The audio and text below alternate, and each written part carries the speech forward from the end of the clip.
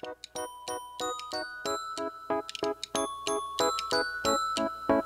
wish that I could fly way up in the sky like a bird so high. Oh, I might just try. I wish that I could fly way up in the sky like a bird so high. Oh, I might just try. Oh, I might just try.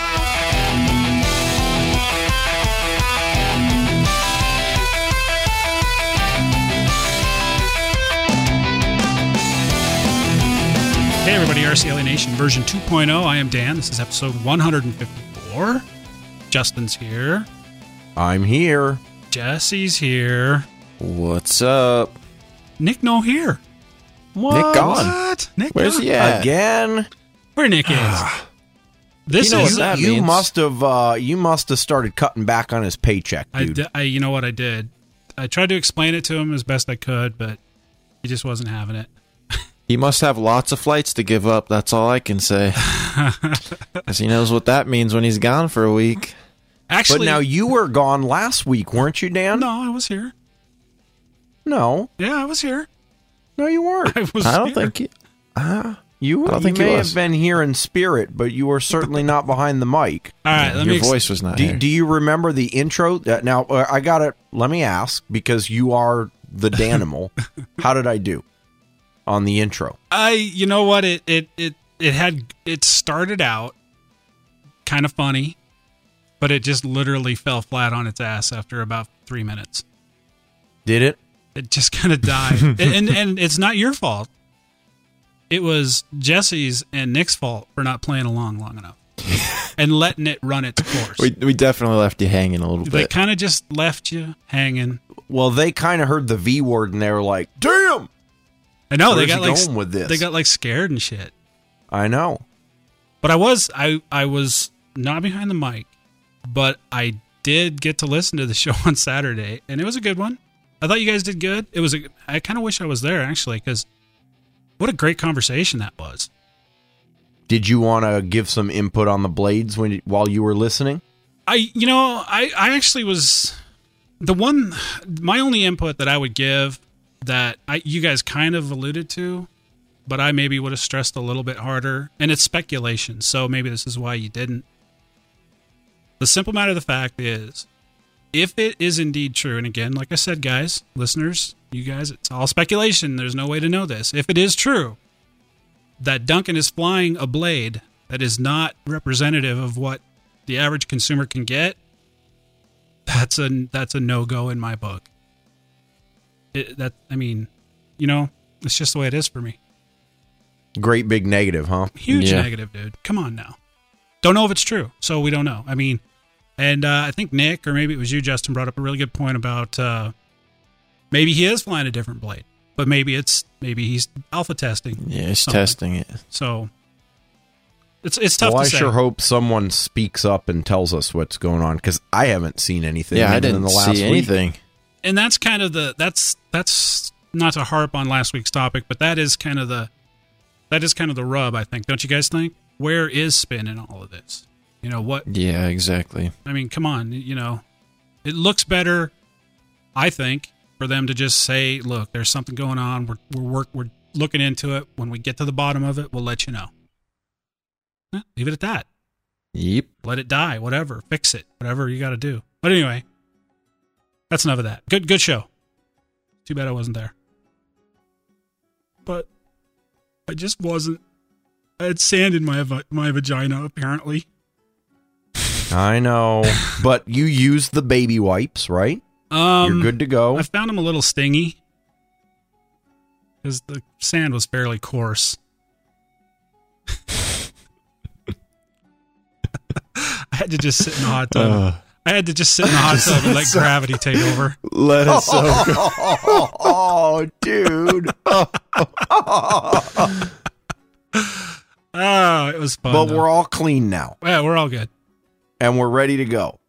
Till next week, and then I might get more sand. Okay. But What did you do? How was the week?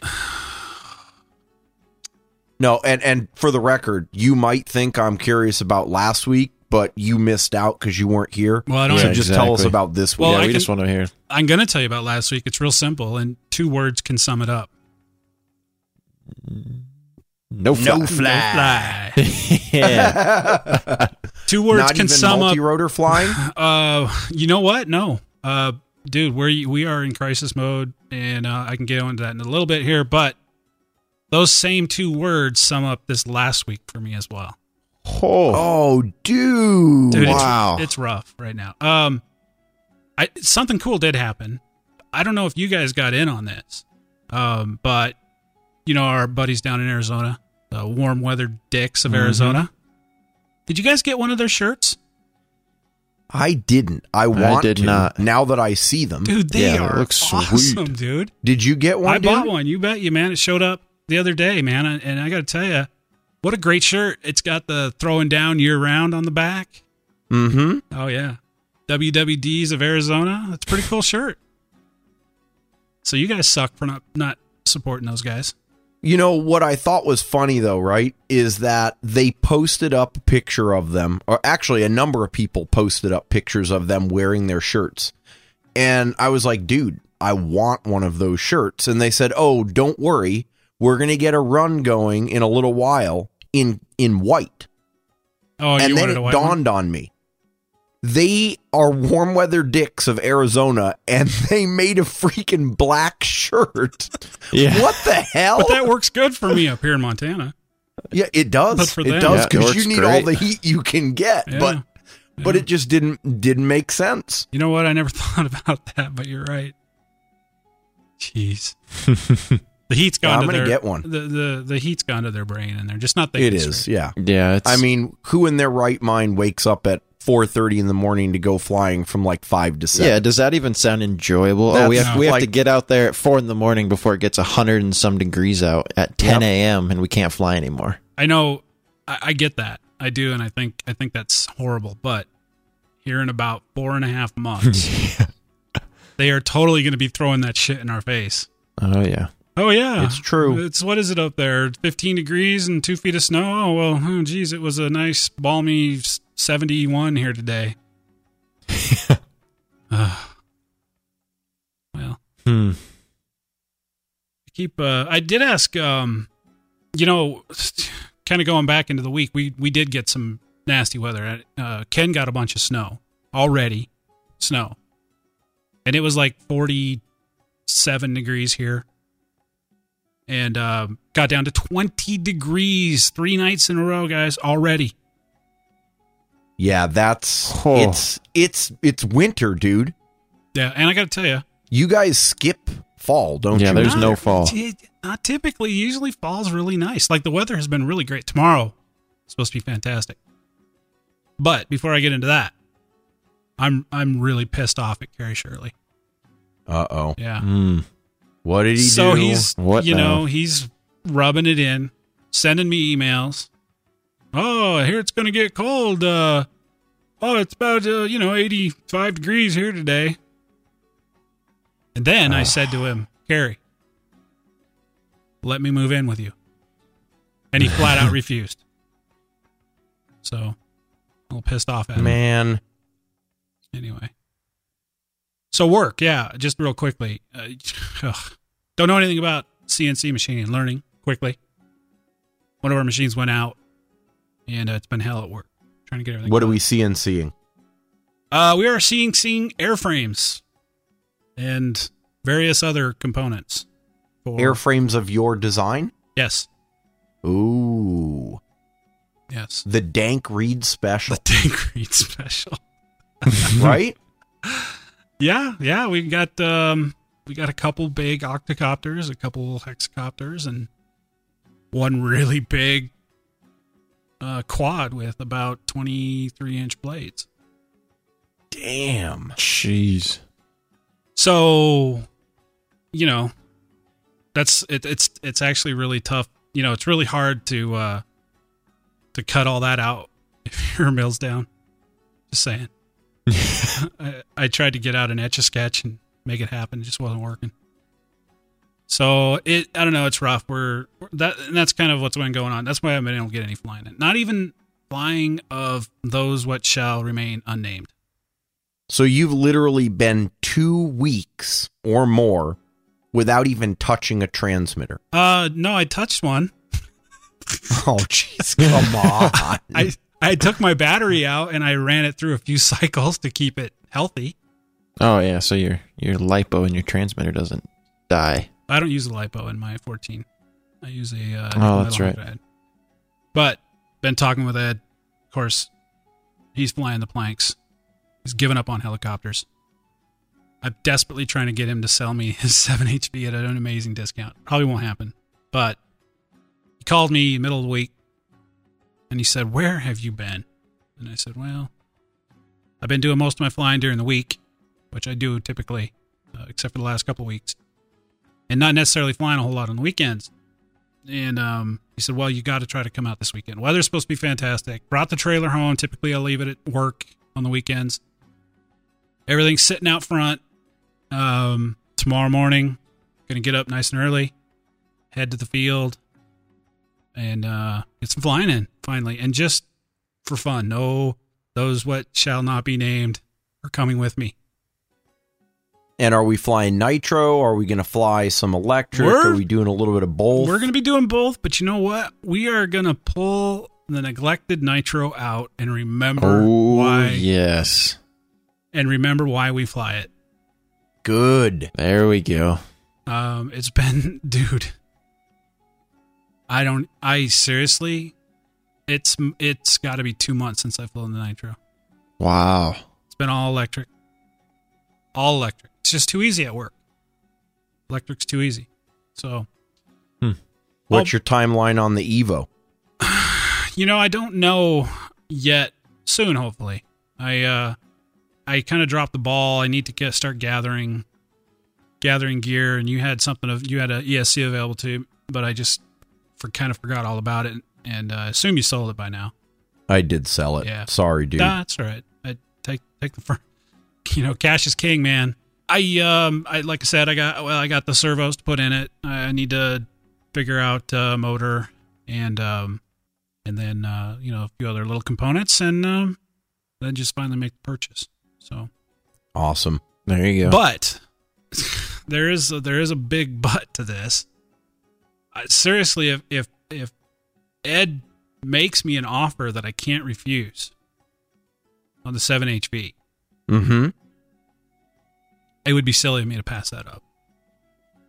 Define can't refuse. I mean, let's get specific here. Yeah, details. So we're talking ready to fly. Ready to fly. Ready to go. And that's how you want to buy it. You don't want to get like the airframe and then do your own thing. No, because I'm the one who built it. It's not still in a crashed state, is it? No, it's all ready to go. Okay. The only thing I don't like about it, it's got a compass motor on it. I don't necessarily dislike that, but I would probably switch it out. I don't know. He kind of hems and haws around it, but chances are he's not going to. But I'm going to kind of rub him. He's going to do it. We'll see. Yeah, persuade him. Don't rub him though to persuade him. Yeah, don't. You don't touch him at all. It's a little too explicit. Don't for this show. Don't touch him at all. Yeah, just leave him the hell alone. Yeah, don't even really whisper anything either. Just communicate to him via text. Yeah, text or normal talking volume at a safe distance. At a safe distance. Yeah. At a safe distance. Yeah, that's it right there. Jesse's got it nailed, man. Yeah. Jesse, you've been through some type of training on this subject, or I'm just stick to what I'm saying, Dan. Just stick to what I'm saying. I mean, we've all been to a fun fly with Ed. Yeah. Does he get a little touchy? I never really noticed. Yeah. Not with me, but just saying. Well, let's see. So, got the shirt.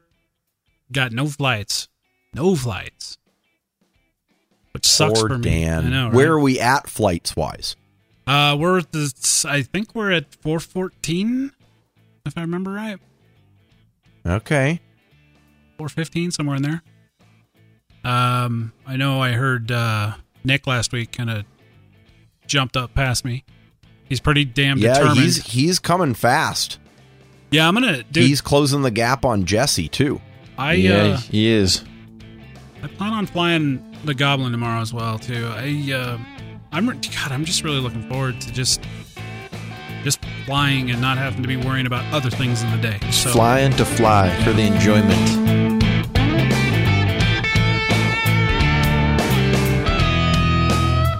Wacky waving inflatable arm flailing tube man. Wacky waving inflatable arm flailing tube man. Wacky waving inflatable arm flailing tube man. Hi, I'm Justin Pucci, and despite what you may think, I'm not here to talk to you about wacky waving inflatable arm flailing tube men.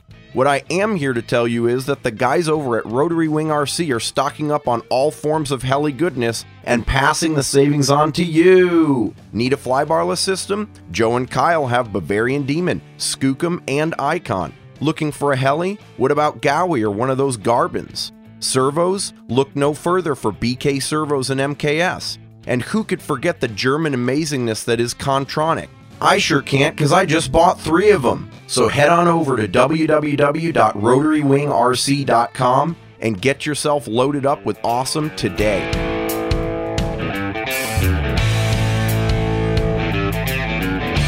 Okay, Jesse, you go next. Oh. Yeah, I'll go ahead and go because I'm really hoping that I'm putting my faith in Justin this week. I'm really hoping that he's going to be able to turn this around because, much like you, Dan, we're going to have to split a no-fly card this week. Wow. Right? I finally, it's like last week, I don't even remember how many flights it was. It was a fair amount of flights the last 2 weeks. I'd been adding to that total, really trying to put the distance between, trying to pull away from Nick a little bit, not going to lie. And, he's staying right with me. This week, nothing. It's killing me. I had had family come into town all last weekend. They actually got in Friday night right before we recorded the show last week and stayed all the way through the weekend. And so when they're here, I'm the host, so that means no going out to the field. So hanging. You could host them a little picnic out at the field. Could host them a picnic out to the field, but I don't know if that's their idea of let's go see our son for the weekend. Watch him fly helis. Watch him fly helis. Yeah, maybe. Who knows? I'm sure I could have snuck it in. Maybe got in a couple, but just wasn't in the cards last weekend. So no flights over the last week. I don't remember my exact flight count from last week, but didn't add to it. So high 400s, like 470 something. I want to say it was 66, something like that. Yeah, and Dan, I challenged him to. This is good. I'm glad we brought this up. Was it 550 flights? 550 before the end of September. It's not a challenge if there's nothing at risk. You can't just say I challenge you. There's got to be, okay, well, you challenged me. What does that mean? What do I get if I win? I didn't hear any of bragging that. rights. No. Yeah, see, but it's not really a challenge in the sense like, okay, He's Justin, a poor are you college gonna student? No, I'm not gonna ask him to give me $100 set of blades when he loses. Yeah, that would be cruel and unjust. I'm just saying. Yeah. No, okay. But a challenge, both people have to put something on the line. So, is your challenge you're going to get to 550 flights by the end of September too? Because I'll take that on. Sure, that's not going to happen. So you win. Congrats, dude. Because really, it was just him just calling me out. There was really no challenge. It was a one-way street. Yeah, it was. I'm okay with admitting that. So the challenge was, you going to be able to do it there? What do you think? Well, 500. That would, it's about another 84 flights, something like that. In the next 2 weekends, it's not going to happen, dude. Yeah, it's the next 2 weekends. Confident before. I was very confident before. School. I hate to use this as an excuse, but man, last semester at school, this last week, can you say homework and projects and just not good. Lots of time-consuming stuff has been laid on my plate. Do you need to borrow my baby wipes? And the hot tub. Could you send that over? Remember the college student thing? Yeah, I got a place for that. Hot tub. I'm gonna add that to the notes. That's a good one. Boy, clean it out first, please, Dan. Yeah. Vacuum out the sand, Dan. Clean out the hot tub before you send it over. We don't want to risk him getting infected with whatever you had in there. You can use the baby wipes to clean out the hot tub. There we go. Yeah, I could, but I like my hot tubs nasty. You know, like that. let's check in next week. I'm not going to comment about my confidence level at this point in time. Confidence is low. Then It is. It is. It's not as high as it was last week. I wouldn't classify it as low yet. Right. Not as high as last week. But over the week, I did get a chance. I pulled the 7HV off the shelf and set it down on the bench, and I noticed that the elevator pin was tweaked on it. So the pin that comes off the back of the swash plate that holds the swash plate straight goes in the anti-rotation bracket. Mine was slightly bent. And so I figured this is still like a version 1 where I believe when the 7HV was released, the size of the screw for that pin was a 2mm screw. Since then, they have updated it to a 2.5mm screw, and it's one solid piece, so it's a solid ball, solid pin screw. And I went ahead and drilled and tapped that out, and said, since the old one was bent just ever so slightly, might as well get that thing upgraded. I know we had heard of a couple people having some issues, not a widespread thing, but a couple people here and there. So figured you did? You remember? Yeah, dude, it was Snohomish over like a year or two ago. I do remember, but I was not there. I just remember Nick calling me. Like, just hit 405. Yeah, you didn't see the crash. I did not see the crash. That's right. Yeah, and after looking it over, that's the only thing we could come up with, because basically what had happened was that little screw had bent almost at like a 90-degree angle, and the swash just spun around. But the only conclusion I can really draw from this is I know Justin can miss some Loctite every now and then. So, come on. We do have some data to support the that. Loctite does not cause it to bend. Evidence is not conclusive. But it could bend after it loosens a little bit and then comes out. Yeah, you never know. No, so that's what we should get. We should get Justin some Loctite for Christmas. Lots of Loctite, yeah. Nick already covered that, dude. He got me like an industrial size bottle that he uses at the auto shop. And it's like 8 ounces of Loctite. Nice. Blue and red. Well, Ed could use that on one build. Really? Yeah. Does he put it in a bowl when he's doing it? He loves the Loctite, man. He just tosses all the fasteners in the bowl. And fills it up with Loctite. Good to go. He uses like a hypodermic needle to fill all the bolt holes. Oh, fills them up. Shit just spooges out the side. It's like dripping out. Yeah. So you build like white crusty shit all over his airframe. Right when you get done building, you already have to go clean it. Yep. It's like he's a big fan of the Loctite. Doesn't want that shit coming out. Nice. And then my last piece of news for this week started out as some not so good news with a phone call from the airline company. And we all know this. We're all taking a trip in December. Mm-hmm. And this isn't really the time when I want to get a phone call from an airline company that I'm supposed to be flying with in December to a certain helicopter event in Orlando. And they broke the news to me that my flight had been canceled due to a scheduled plane maintenance. And that they had conveniently rescheduled my flight to leave Saturday evening. How convenient is that? Yeah, that's great. They assumed that would work perfect for me. So gave them a call, and after some arguing and negotiating on the phone, I was able to actually get my flight moved forward, and I will actually be in Orlando earlier than I was supposed to. Nice. So it looks like I'll be showing up Friday at 4 now, instead of Saturday just ridiculously early in the morning. So which prior to this was all my school schedule would allow, but now that we're a little, into the semester, talked to some professors and got the okay to miss Friday, move some quizzes around. So very good. That is nice, awesome. Dude. So it ended up working out. Yeah, I'm pumped about that. So almost feels like I'm gaining an entire day at Orlando. Yeah. So it's still going to be a rough trip, but it'll be better than it was going to be. Yeah. No doubt. Just getting there before it gets dark out on Friday, we'll see. Like I said, it'll seem like I gained so much. Well, I'm staying down there for a week. Man, I don't want to hear it. I can't believe you're staying down there for I don't even want to hear about it. Why can't you believe that? That's I feel like you might be overstaying your welcome. I don't think so. With Joe and with Florida. Well, no. He has a goblin. And No, all he has of a that. goblin. I Dan will goblin. he'll be fine. Yeah, but here's the deal, though, Jesse. He's going to bring the goblin in an attempt to fit in, right? And he's not going to fly it. And the deal is that in Florida, these are true goblin people. They're going to see through that. They're going to That's look true. at his 500. They're going to realize that it has been abused They're and gonna see- downtrodden. They're going to see the They're inch going to of see dust. its the thick dust on it and the discoloration in the paint. Well, that would mean It's that just- it's been flown because it's out in the sunlight. No, that means it just sits there Just watching you sat fly there. your nitro. Yeah.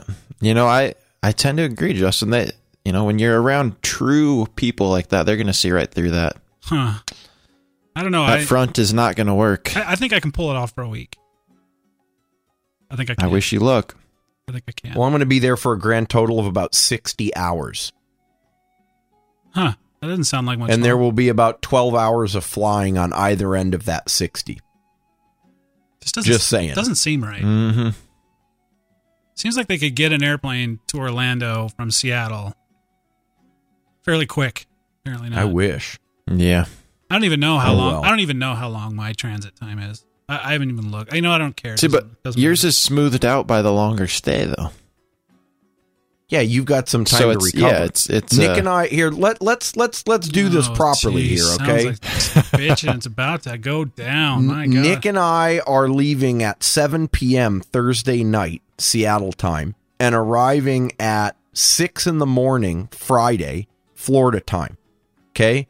Then we're going to go straight to the field, kick ass and take names, and do the whole fun fly until Saturday night. And then we wake up at 4 o'clock in the morning on Sunday, or we don't wake up because we may still be awake, and then get on a plane at 5:30 in the morning and fly back to Seattle.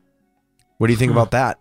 I don't know, man. action-packed weekend. It's going to be a blast regardless. Oh, dude, I mean, cannot wait. Yeah. Well, that's all I've been up to, guys. That's so, it, huh? Justin, you about ready to turn this thing around, dude? I am, because I Yes. am not taking a no-fly. This I needs to actually got some flying in. RCHN history right here. Dude, it is. Put this in the You show know, notes. and here's the thing, like, did Nick fly this week? we I don't don't know. but Nobody I knows. don't care. As far as we know, he didn't. Yeah. Because he's not here to tell us. I got out and flew last weekend. It was Nice. absolutely beautiful. This time without any wind. I mean, I don't understand what's going on here. These last 2 years of summer have been amazing. I mean, we're here now, probably we're most of the way through September. And here in Seattle, we're still getting like greater than 80-degree days. I mean, it's supposed to be 85 this weekend. Yeah. September 20th or whatever it is. It's blowing my mind, but I'm not complaining. I got out to the field last Sunday.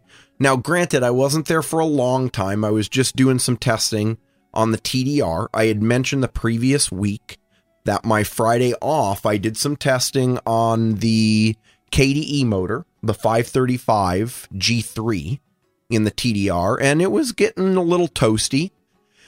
And so I had a Scorpion, a 4530 540 limited edition motor, actually the same motor that I was flying on my Goblin Speed for the review. Figured I'd pop it in and give it a try, and it turned out that it is running cooler. Okay, so for the time being, I've decided to stick with the Scorpion. Now, before people come and crucify me on that, let me be clear about what we're talking about here. All right, so speed flying is high current for long periods of time. What's the difference between the KDE motors and the Scorpion motors? The Scorpion motor I ran was a single strand solid core wire. What that means is that the stator area is more open and it allows better airflow. So it's not an efficiency thing per se. It's just at the efficiency of the motor to cool itself under those continuous loads. And so Patrick's designs are amazing. They're stranded wire, which for partial load is actually much more efficient than a solid core. And so for 3D, they are the shit. Like, that's the way you want to do it. And they're super powerful. But for speed, the Stranded just doesn't make sense. And so for the time being, I'm going to run the 45, 35, 40, see how it goes. I got the Rob McQuillan heat sink for the motor mount, so that should keep things cooler still.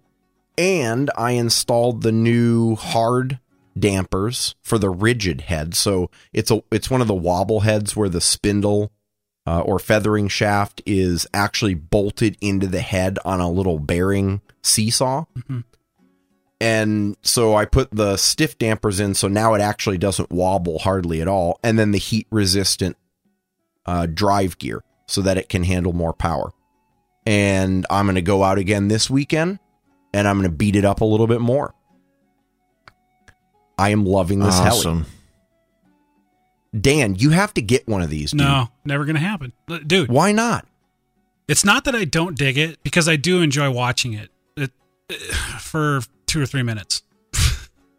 Okay, well, that's all that the flight lasts. Well, so continue. You're good. Yeah, dude. I mean... Okay. Have you ever been to a Planker event when the guys bring out those big turbine jets? Yes. They're really cool for about the first 5 minutes. Then it's kind of like watching NASCAR. Oh, look, he's turning left. Oh, look at that. That's fair. Turning left again. That's fair. I'm okay on top of that. On top of that, the speed thing is cool, but here's what it boils down to, and it's simply a limitation thing for me. I would lose it on the first pass, because as soon as it went past me and started climbing, I would lose sight of it and it would be gone forever. Yeah, you've mentioned that before. I know. That's why, even if I were an extremely accomplished pilot, I would not want to fly anybody's speed, because I would be so tempted to just open it up. I almost promise you I would lose it. That's fair. And that's really all it boils down to. I've heard that feedback from a lot of people. But they sound cool, they look cool, and especially when you get a good run and that thing is just screaming across the field, that is impressive. But I just know my limitations, and I know that I would not be able to track it. I would need to put a NASA with a return to home on it. Where to go? I don't know. Flip the switch. Flip the switch. It'll come back. So it's funny though so I showed up at the field. I did one set of speed passes, and then all the flights that happened after that were my friends flying speed passes with their helis.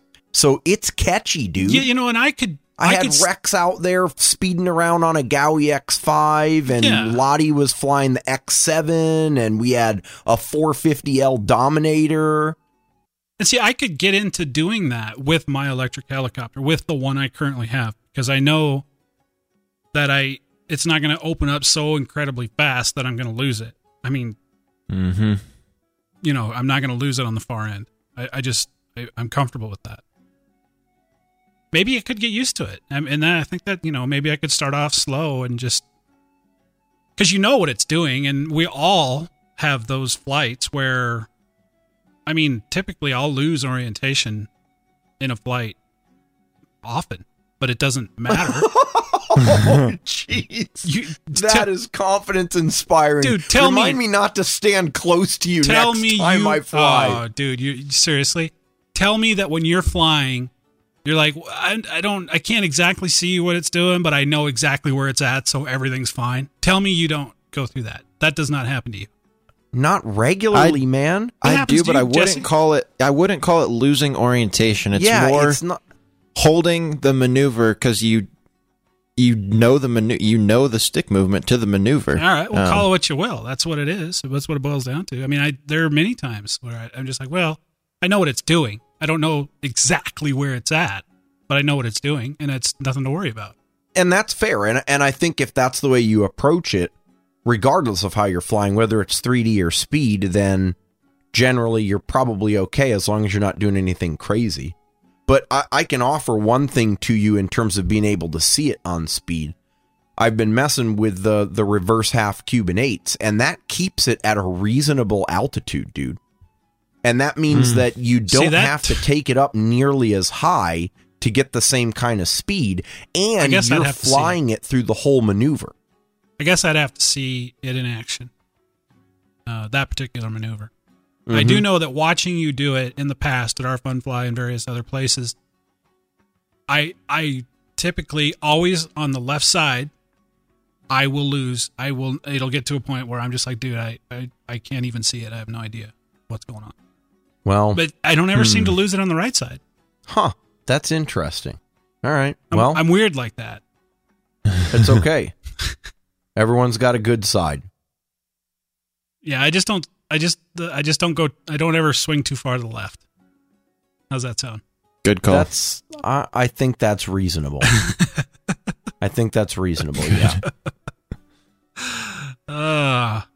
I take it you have experimented with it, but you know what side you should be on, and that's you know your limits. That's good. It's good. Yep.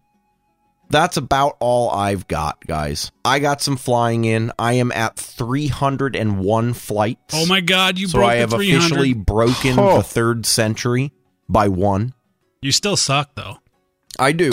I'm okay with that, and I'm still planning out the Scrotum Trophy. Yes. I get probably a couple of emails or PMs a week about, now more than ever, about suggestions for different scrotums on the trophy. Here's what we got to do. One listener actually sent me a picture. I think, was this Antonios? I think it may have been Antonios, of a dude wearing a backpack shaped like a hairy ball sack.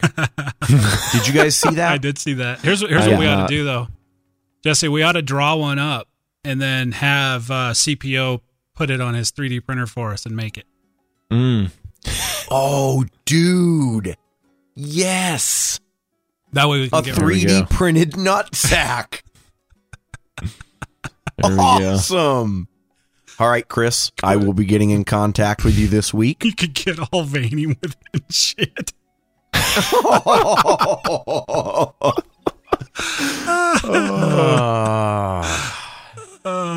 Hot glue some lint to it.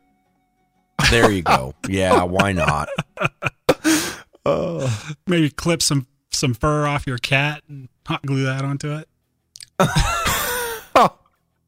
I just got to trim my beard a little bit, dude. There you go. Be all set. Yeah, you got lots of pubic hair on your face. Yeah. So does that about wrap your week up, dude? Or you got anything else exciting to say?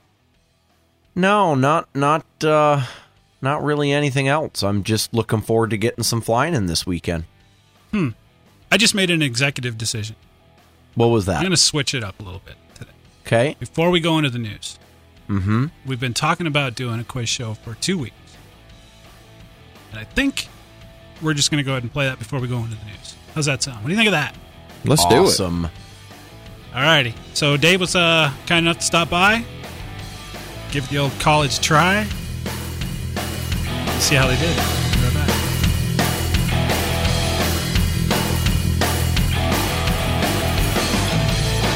Hey, Kayla, would you mind charging up my batteries while I pack up all my helis and other gear so we can head out to the field? I would love to, if I could figure out how to work this charger. It's so confusing. You really need to get yourself a new one. You don't have to tell me twice. I know exactly what I'll get. I'm going to head over to revelectrics.com to order myself up a brand new dual PowerLab 8 charger. With the pre-programmable menus and the endless customization, it's extremely fast and easy to charge nearly any battery. Thank God.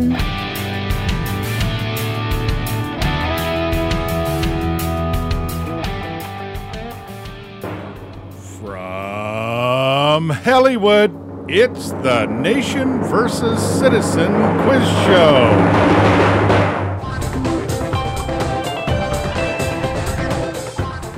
With your host, Dan Reed.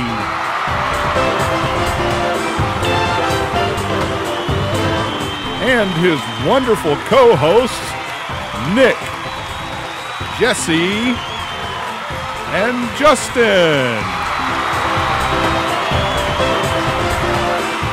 And now, here's your host, Dan Reed.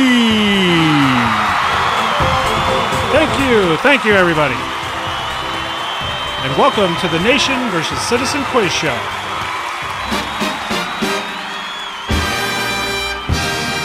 Well, here we are again, guys. It's time for the quiz show. I know we've been saying for a few weeks we were going to do one. You know, Who do we have on the line for the quiz show? well, we dude? got Dave. Dave. Dave, What's up, y'all? Oh, got Dave- Dave. Dave Bartley. Where are you from, Dave? I am from Vacaville, California. Vacaville. I've been there before. Have you really? Dude, Yeah, it's on the interstate. you know, Right off the interstate, yep. Yeah. Dave, are you citizen number 284, dude? Yes, I am. Oh, Justin, Justin is on it. he's on the roll. He's on. He's it. got the list memorized. That's right. All right. That's because he posts pretty awesome pictures of his sexy goblins with his citizen number on there. Yeah, I'm looking at one right now on Ah. the Skype. Kind of looks like a little bit like a pedophile. Hiding behind a big goblin with funky glasses on. What's going on there? Nice. You got a bag of candy in your pocket there, Dave? No, I was at the bench that day. It was at the bench. You drive to the field. Do you drive to the field in a white van with no windows? Actually, I do drive a white van to the field, but it has windows on it. All righty. So, like I said, we've been contemplating getting this done for the last couple weeks, but since Nick's not here, I'm going to go ahead and throw him under the bus. It's his fault because I didn't have stuff that I needed, and of course, he's not here, so we might as well throw it on Yeah, his it was shoulders. something like Yeah, he didn't throw away. mail it to you, did he, dude? No, he did. It got held up in the post office, but I'm still going to blame it on him because he's not here. It just seems like the thing Might to as do. well. Yep. Yeah. Dave, we're going to have you pick who you want to go up against first. Whoever goes first gets 10 questions. The second person, whoever, if you pick one of the guys first, you'll come in next, and then you'll get the very same questions. One who gets the most right out of 10 wins. Now, if one of our guys win, Justin or Jesse, they don't get jack. They don't nothing. Damn it. But Shoot. should I'm you out. win, you're going to get a $50 gift certificate to a hobby shop of your choosing. And just for even showing up tonight, you get a hat. How cool is that? That's awesome. I need a hat. I keep getting my head sunburned. Yeah. Yeah, you need a do-rag. I'm looking at your picture. You need a do-rag. Haven't Will been it by my help house break 'cause I away wear from the those pedophile occasionally. look, Dan? What's that? I said, will it help him break away from the pedophile look? Yeah, but looking at the picture, of course, it's I don't know what that's called, chromograph. It's kind of, I don't know, maybe negative. Is that what that's called? Oh, yeah. So, but just looking at what I'm seeing from, the computer's, a couple feet away, I'm thinking it may go less pedophile and more redneck. Okay. I think that's a good That's- direction. Yeah, that's an upgrade. All right. If you want to call it that. All righty, guys. So, Dave, who you picking tonight? I feel like going with Jesse, I guess. Nick's Yeah. on, so There we go. All he's stuck under the right. bus right now. All righty. So, Jesse, Let's do it. well, Well, who's going first? I was going to say, Dave gets to choose. who's going first, man? I'll let the youngster go first. There we go. All right. Let's do it. So, Dave, what He's I'm going to breaking you down already, Jesse. Dang it. Now These- I don't get to cheat and listen Stay in. strong, buddy. These are hard questions, too. So, Dave, what I'm going to do is mute your mic, and then I'm going to make fun of you for a little bit to make sure you can't hear me. Okay? All right. Dave All right. is a pedophile. Jeez. Well, he'd say something if he could hear us. He would. Yeah, he'd defend himself. Maybe. Yeah. Okay. So I'm Yeah, I going to think we're keep good. score. All right, Okay. what do I got? Jesse, like are 30 you- seconds a question or something like that? I'm gonna if I feel like you're kind of on, typically it's 5 or so seconds, but if I feel like you're, Maybe I can talk it out a little bit. yeah, Kind of talk through it. Okay. We're not gonna, we're not gonna let you talk it out for 15 minutes. Oh, dang. Okay. All right, here we go. Question number 1: Yep. F3C World Champion. Is F3C class a team competition or a solo competition? Team. It's both, dude. It's individual and team. Trick question. Oh, yeah. So I get half points, right? No, you don't get any points, man. All right. So sticking with that. Hold on. Jesse, your score is 0. Perfect. Thank you, Justin. All right. All right. So staying with the F3C theme. Mm-hmm. We're talking about teams now. How many team members on each team? Let's see. I'm going to have to go with 5. 3. So, Dude. so just to keep up, your score is still 0. No, Still 0. Hold on. Yes, it's 0. Good. Okay. It's not golf. You're going for the lowest score. Yep. Oh, shoot. Okay. All right, You didn't moving go along. over the rules first. So Question I didn't number know. 3. Here we go. Question 3. Who was the founder of IRCHA?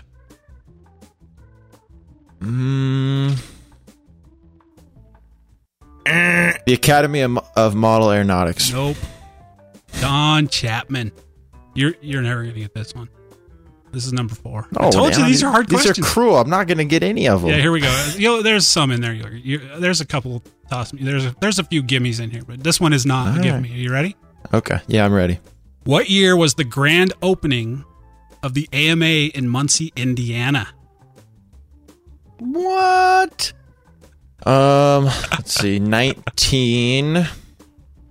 Yeah. No, 1992, June 13th and 14th. Still 0, dude.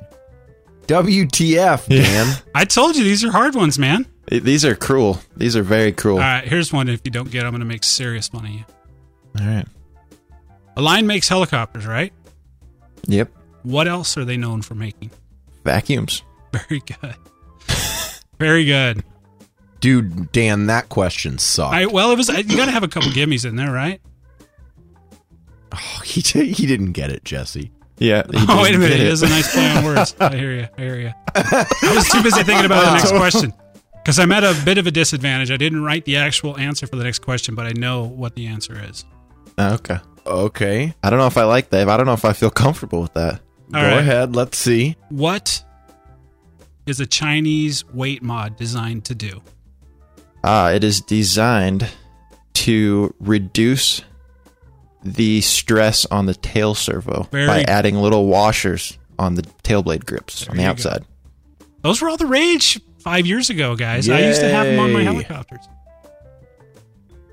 You got 2, dude. Here's one you There might we be go. Here's one you might be able to get. In 2006, who designed the Synergy N9? Matt Bodos. Nope. Jason Krause and Todd Bennett. Oh, that's Trick question. was a trick question, Dan. I know. And that was before I even started flying. All right, here's another one, man. Where was Burt Kammerer born? I feel like this is a trick question. Well, In the United States. nope. Nope. Germany. Dude, you suck. Dude, I don't just stalk people all day, man. 2 points. How many do we have left here, Dan? Two more. Two more. Two more. Two Okay. more. Two more Okay, come questions. on. Here we go. All right. This one, if you get, I'll be very surprised and impressed. Okay. What year was the first RC helicopter flown?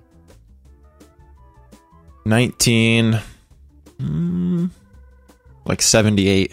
Nope. Justin, do you know just off the top of your head? I don't. I'd guess it was probably in the late 60s. 1941, Arthur M. Young. Okay. See, here's the problem with these. They all rely on knowledge prior to 5 years ago. So what, man? You're supposed to be all about And- this hobby. You remember how I told you during our IRCHA trip that like the like old people history bullshit Oh, my. is not my bag. All right, one more question. Let's And get on then with George wanted to punch me this. Okay. because he's old. All right, dude. This one you should be able to get. Okay. What does PPM stand for? Oh, Wow, I cannot dude. think of them. You know what it is, but you just can't think of it, I bet. But Yeah. time's up, dude. Yeah, that's fine. Pulse. Something.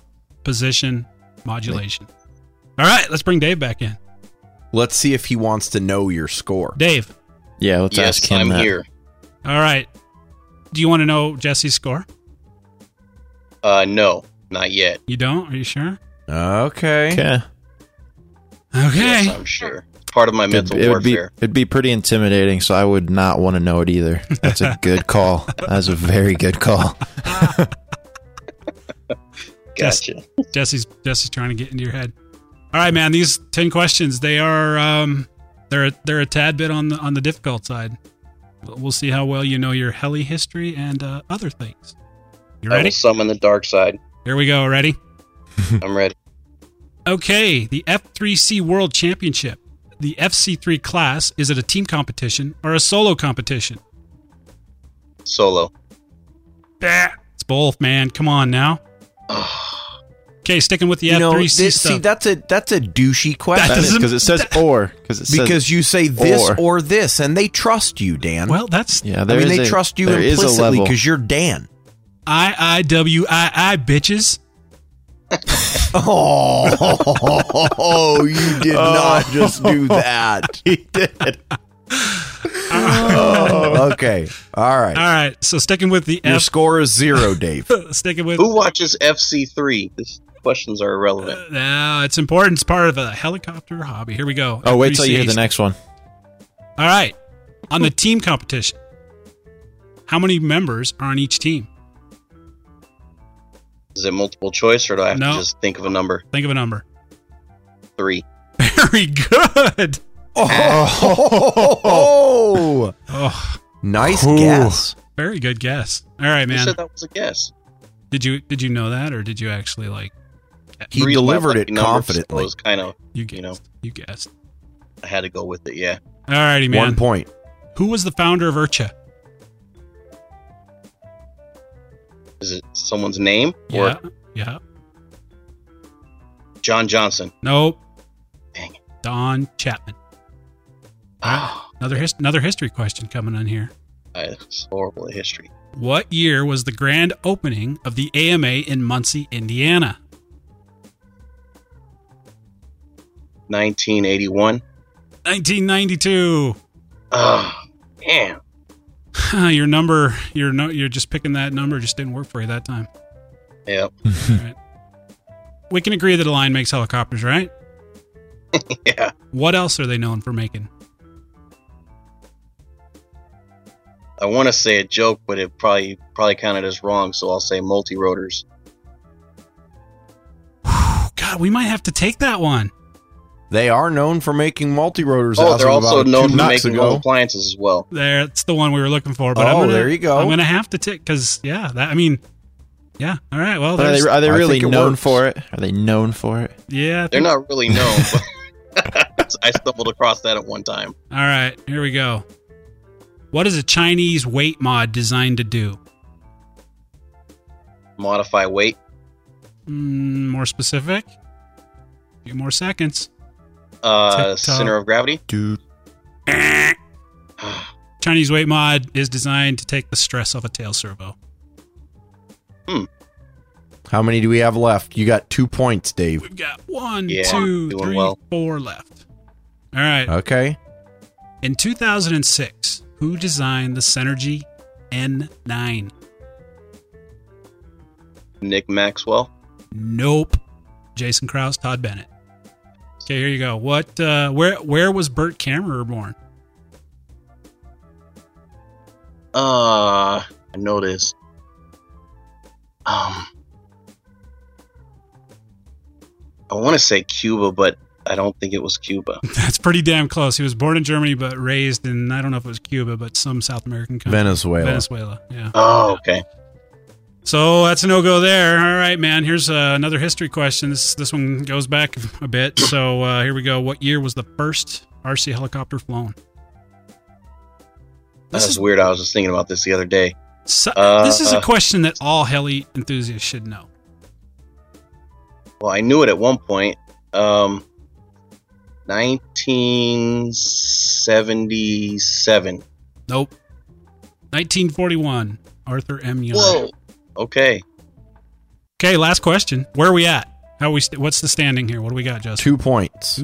He's got 2 points. All right, man. Do you want to know my score now? No. All right. Here we go. Last question. What does PPM stand for? Proportional. Beep. Proportional. Ah, yeah. Pulse position modulation. Oh. All right. So where are we standing here? How many? Dave has 2 points, and Jesse has 2 points. Another tie, and tie goes to the I listener. didn't suck that Tie bad. goes to the listener. Tie goes to the listener. That means you win a $50 gift certificate and a hat. How cool is that? Sweet. I wish I could have repped my my flying field a little better, but I'll take it. Well, Dave, thanks for playing along, man. Thanks for being patient with us, by the way, too. I know we've been trying to get this put together for a few weeks. But No problem. we got it all settled in. Congratulations, man. Thank you for all you Good guys job, do in the dude. hobby too. All right, hey, no problem, man. Thank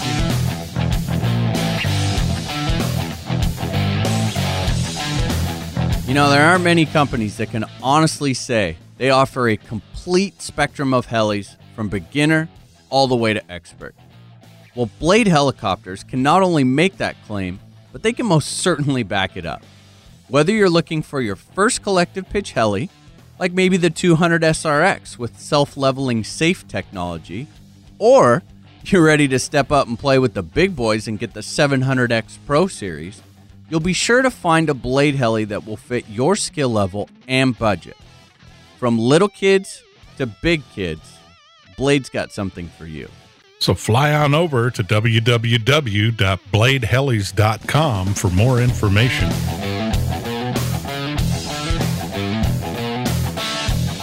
You guys both suck, man. What can I Dan, say? I hate you. Trust is gone. I mean, that was All trust is gone. That was a tough That one. was really rough. I don't think that many people would have got many of those questions right. In fact, if you just listen to it, go ahead and post up on our Facebook how you did, because let's face it, everybody who listened kind of kept a mental record of how they did, right? And be honest. Be honest about it.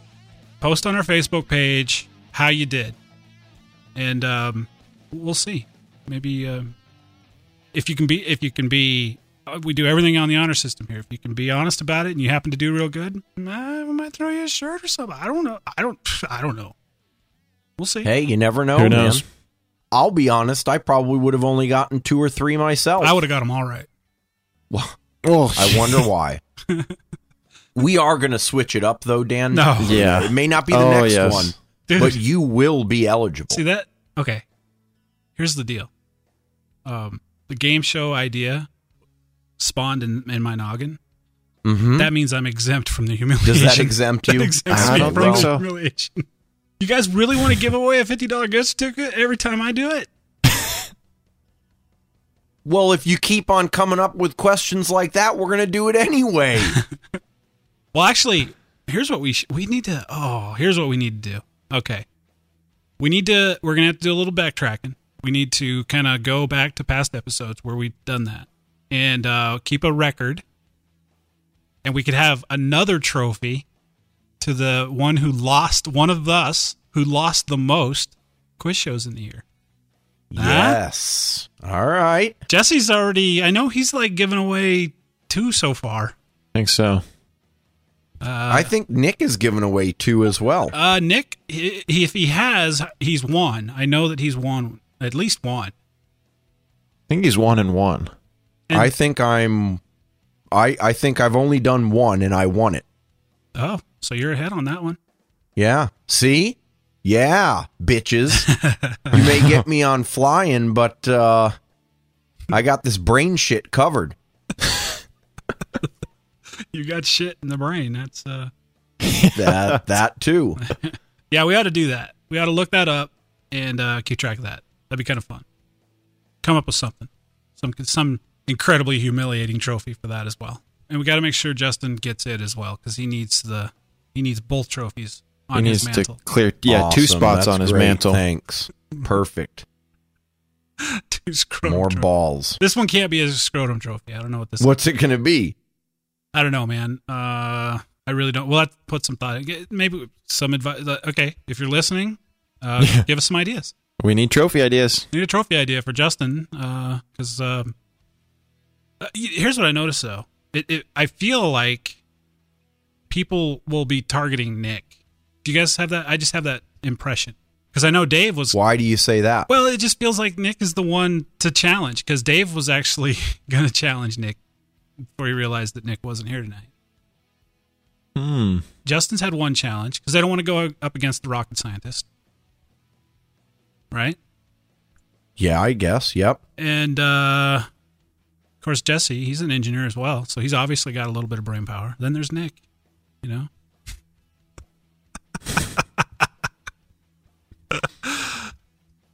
I'm not insinuating anything. I'm just saying. Poor Nick. Poor Nick. How many it's flights gotta are we be a good removing from trophy. him this week? Yeah, we got to come up with something. We got to come up with something good. -10. -10. Yep. For not being here. I'm glad you guys didn't insinuate that I need to take a minus. I appreciate that. Well, Oh, you're you obviously sort of didn't already listen close kinda- enough then. Yeah, I mean, Jesse did throw something out there, but you moved right past it. Yeah, you probably cut it out. I'm keeping count though, Jesse. So we're Okay, good to go. good. Wait a minute. Perfect. Did I miss something? What'd you suggest, Jesse? You might want to go take a second listen.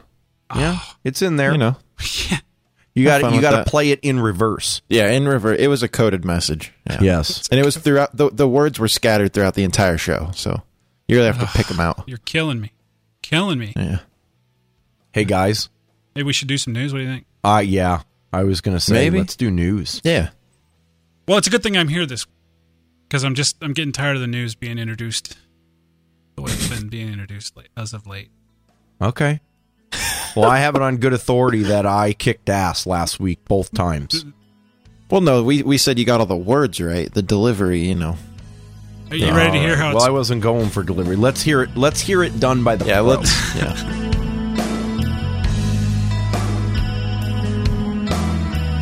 Now that I've owned 2 full sets of BK high voltage coreless servos, I can honestly say that these are the best full-size cyclic servos I have owned to date. These things are crazy fast, with a speed of 0.049 seconds per 60 degrees, and plenty strong, with a torque rating of 295 inch-ounces. Oh, and to top all this off, they're only $99 a piece. So whether you're looking to replace an old set of worn-out servos or outfitting that brand new heli, be sure to head over to bkservo.com.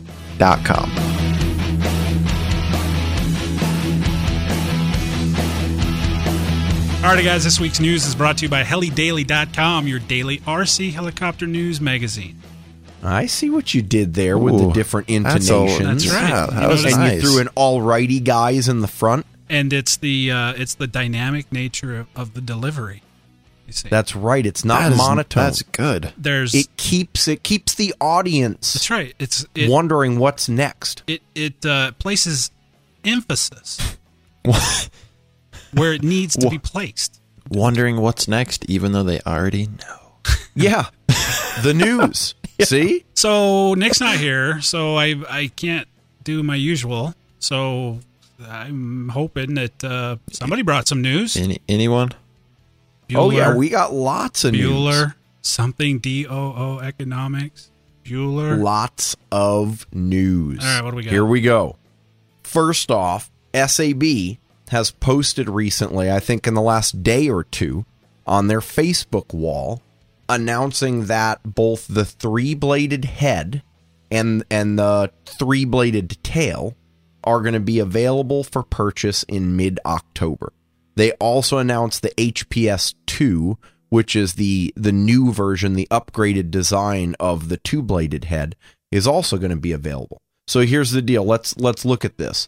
HPS 2 for Goblin 630, 700, 770, Speed, and Uruk-hai. HPS 3 for Goblin 700, 770, Speed, and Uruk-hai. Available with 3 custom 690 3D blades, 3 custom speed blades in 720 length, or 730 millimeter 2D blades, which I think is kind of like the F3C Precision version of their blades, the 1, 2, and 3D. And I'm super excited about this. I don't know about you guys. The tail, who knows? I'm not sure if the tail's anything more than hype, but the 3-bladed head, that is going on my Goblin Speed. And we're going to see what that's all about. And even if it doesn't go faster, as long as it sounds cool, it will have been worth my expenditure of money. What do you guys think about this? Dan. They have screwed you over because it's not available for your wimpy 500 or even the 570. You know, I really don't have much to say about the Goblin. Yeah, you know, I gotta be realistic with this. All I see is an increased cost when I crash. Exactly. Who sells blades 3 at a time? Yeah, sells blades 3 at a time, and now I have to replace 3 blades instead of 2. Already bad enough buying instead of 2. Don't crash, dude. We fly RC helicopters. They are built to crash. We are gonna crash. Well, you know, I'm sorry, on, Justin. man. Your Goblin Speed one day will probably crash. And in a big fancy way. You do not say that stuff. It's a part of the hobby, man. Seriously. And then you're gonna have to do 3 blades instead of 2. Yep. There you go. You wanted my opinion. That was Trust real. me, if the Goblin Speed crashes, replacing a 3rd blade is probably low on my list of concerns. Trust me. That's a valid point, but okay, let's move on. Oh, wait. You guys clearly don't give a crap There's about more that. Goblin news. There's more Goblin news. Oh, there is. He said move away from the 3-bladed head. Oh, okay. I'm moving on. All right. Now, I don't know if this is what you were thinking of, Dan, but I'm going to bring it up anyway. They just posted a couple of days ago here the event trailer from Goblin Day 2014. Did you guys watch this? Honestly? Can I say yes? Oh, you're killing me Dude, here. it's Goblin. Who cares? Dan. I know. This whole act Dan's trying to put on, he's really not pulling it off. Yeah, dude, we are they're gonna see we're right part through of this. the heli media. I know. And sometimes, you know what that means? You just got to suck it up. Watch a and Goblin watch video shit that you don't care about. Yeah. Hey man, I've been watching CPO's videos, dude. Oh, have you? Yeah. Those are the videos. And so he's going to walk right over my news. Yeah, no. So, but before we go to the CPO video, go watch the Goblin Day trailer. It's got lots of goblins. It's got lots of familiar faces. Of course. I wish I was there. Of course. Only so that I could see if there were any other heli brands present. I mean, wouldn't you like to be that guy? Like, you want to be fly the on the antagonist? wall. The dude walks in with a freaking Align 700 DFC. Yeah. What's up, guys? Let's do this. And it's like a freaking. I mean, he probably got lynched. That's like the dude that shows up to Sturgis on a moped. Yes, that's funny. We were talking about that. Hold on, diversion. Nick and I are talking in the car on the way home from work a couple of days ago, and one of those reverse trike motorcycle things with the 2 wheels in the front and the one in the back pull up apparently in front of him. So he starts cursing at it because they're offensive to him as a past motorcycle rider. And that is the analogy he gave me, Dan. Exactly. I said, well, dude, would someone show up to Sturgis with one of those? And he's like, they would get killed. So there you go. Huh. If anyone was at Goblin Day and you saw a different brand, let us know. And tell us where you put the body. Well, yeah, no one's talking about that. We're not going to get any emails. Next up, speaking of 3-bladed heads, Nick Maxwell just posted a YouTube video of him flying the new Raptor E700. Not sure if flying is the right word. I don't know if he's really flying. Or abusing. Yes, abusing brutally. I mean, this kid is amazing. Like usual, he's flying it out in the backyard of his house or his parents' house. No normal person could do their 3D routine in that space just to start with, and then let alone half the stuff he does in that space. Yeah, this thing has so much power and so much pop. And I mean, it's hard to say without actually flying it. I don't know how big of a difference it really is. You know, we've talked about the fact that having the third blade does speed up the cyclic, does give you more collective authority, but it sure as hell looks very agile. Yes. Did you see the reversals he was doing towards the end? I did. Those are lightning fast. Awesome. Crazy. I don't. Thank you for the entertainment, Nick Maxwell. I don't like change. I don't do change very well. What, the three-bladed head? Yeah. Are you intimidated by those, Dan? You know, I was a latecomer to the whole flybarless scene. Now they're trying to tell me I need 3 blades on my heli. I don't like it. Yeah, well, I'm just a grumpy. it's okay. I'm a grumpy old man. Let us beta test. Yep. We'll let you know. We'll And keep then you in 4 posted. years, the technology may have reached you. Well, here's the deal. I've made a personal, I guess, decision that I cannot afford to keep up with Nick and his beta testing. So if you, Justin, give it a shot and like it, then maybe I will. Because generally you have a tendency to stick with those changes if you like it. Yeah. Nick, on the other hand, likes the shit out of it for about a week. Still and gets then rid of still it. sells it. Yeah. Yeah. It's hard to judge just based on his retention of a given model or product. Oh, he's Okay, well, go and he's gonna be watch happy he missed this episode. Yeah. Yeah. I can hear it now. Go watch the Nick Maxwell video. It is pretty cool. Okay, I'm going to do another Goblin one. Oh my god, dude! Seriously? This one's pretty cool. And this one actually comes from our good buddy Carrie Shirley over at Gas Powered Thoughts on the Heli Freak forum. The designer of the Goblin 700 Leviathan gasser conversion is now working on a conversion for the Goblin 570 that makes use of the OS GT15 Max engine. And I am super psyched about this because we've talked about this OS GT15 before and how it's kind of like a 60 size for 90 class helis. It doesn't have a lot of power for a true 700. 600, it starts to kind of open up a little bit more, but we're talking about putting it in a Goblin 570.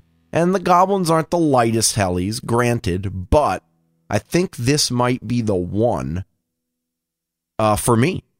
I'm gonna hang out and see. I think it's gonna be a while before this dude gets it finished because this is prototype 1, and it looks to me like he's still working on the design of some of the plastic bits. He did some 3D printing and rapid prototyping. I don't expect that's what it's going to be in the final product. Right. But if it's got the power, then this might be something I want to check out.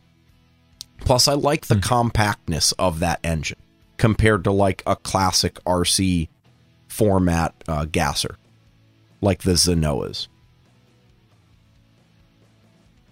Nothing? Yeah. Jeez, tough crowd. That's what we think. I just not a big fan of conversions. All right. Here's my news of the week then. Okay. Gaui NX7 release date October 20th. And you can pre-order it right now on Gaui.com.tw, and I suspect that some of the retailers, although I haven't gone and done the research to figure out who's carrying it in terms of pre-orders. It is $899 for the NX7 Formula Basic Kit, which I believe only comes with the airframe. Let me double check on this. Yeah, it's basically just the airframe kit. I don't even think it comes with blades. No, it doesn't even come with blades. Wow. But what's really cool is if you follow this link, they've got a bunch of really nice high-resolution photos of different features on the heli. And some of the stuff, aren't, it's not surprising. It's the same head, tail, that sort of a thing. But the main gear on this, are you guys seeing that 131 tooth mod 1.25 main gear? It's huge, man. Yeah. Very impressive engineering there. This one's got me excited. I with as much time and money as I'm spending on the speed stuff, realistically, I don't see myself getting one in the near term. But if it turns out to be a popular heli and a contender with the N7, then this may be my nitro. My next nitro, at least. Alrighty, guys. I think that's it for news, though, huh?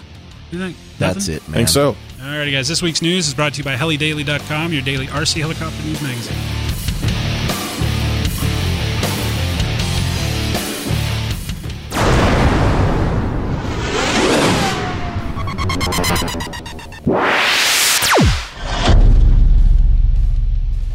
Just when you thought that the guys at Soco Heli Tools had pushed setup methodology to the absolute state of the art, they come out with yet another innovation.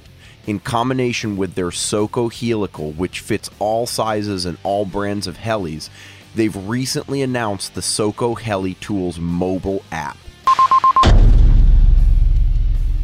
This app greatly simplifies your setup by completely eliminating the need for a level working surface or main shaft.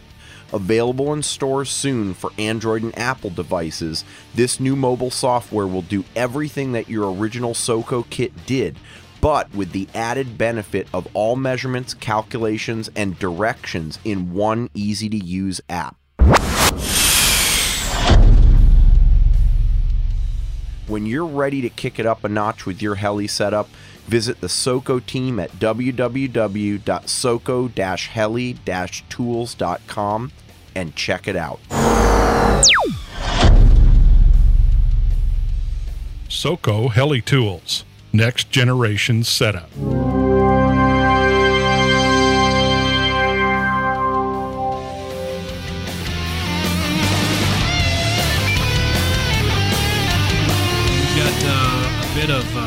Servo talk, don't we, Jesse? Some reviewage going on here. Some reviewage. Why don't you tell us all about it? What do you got?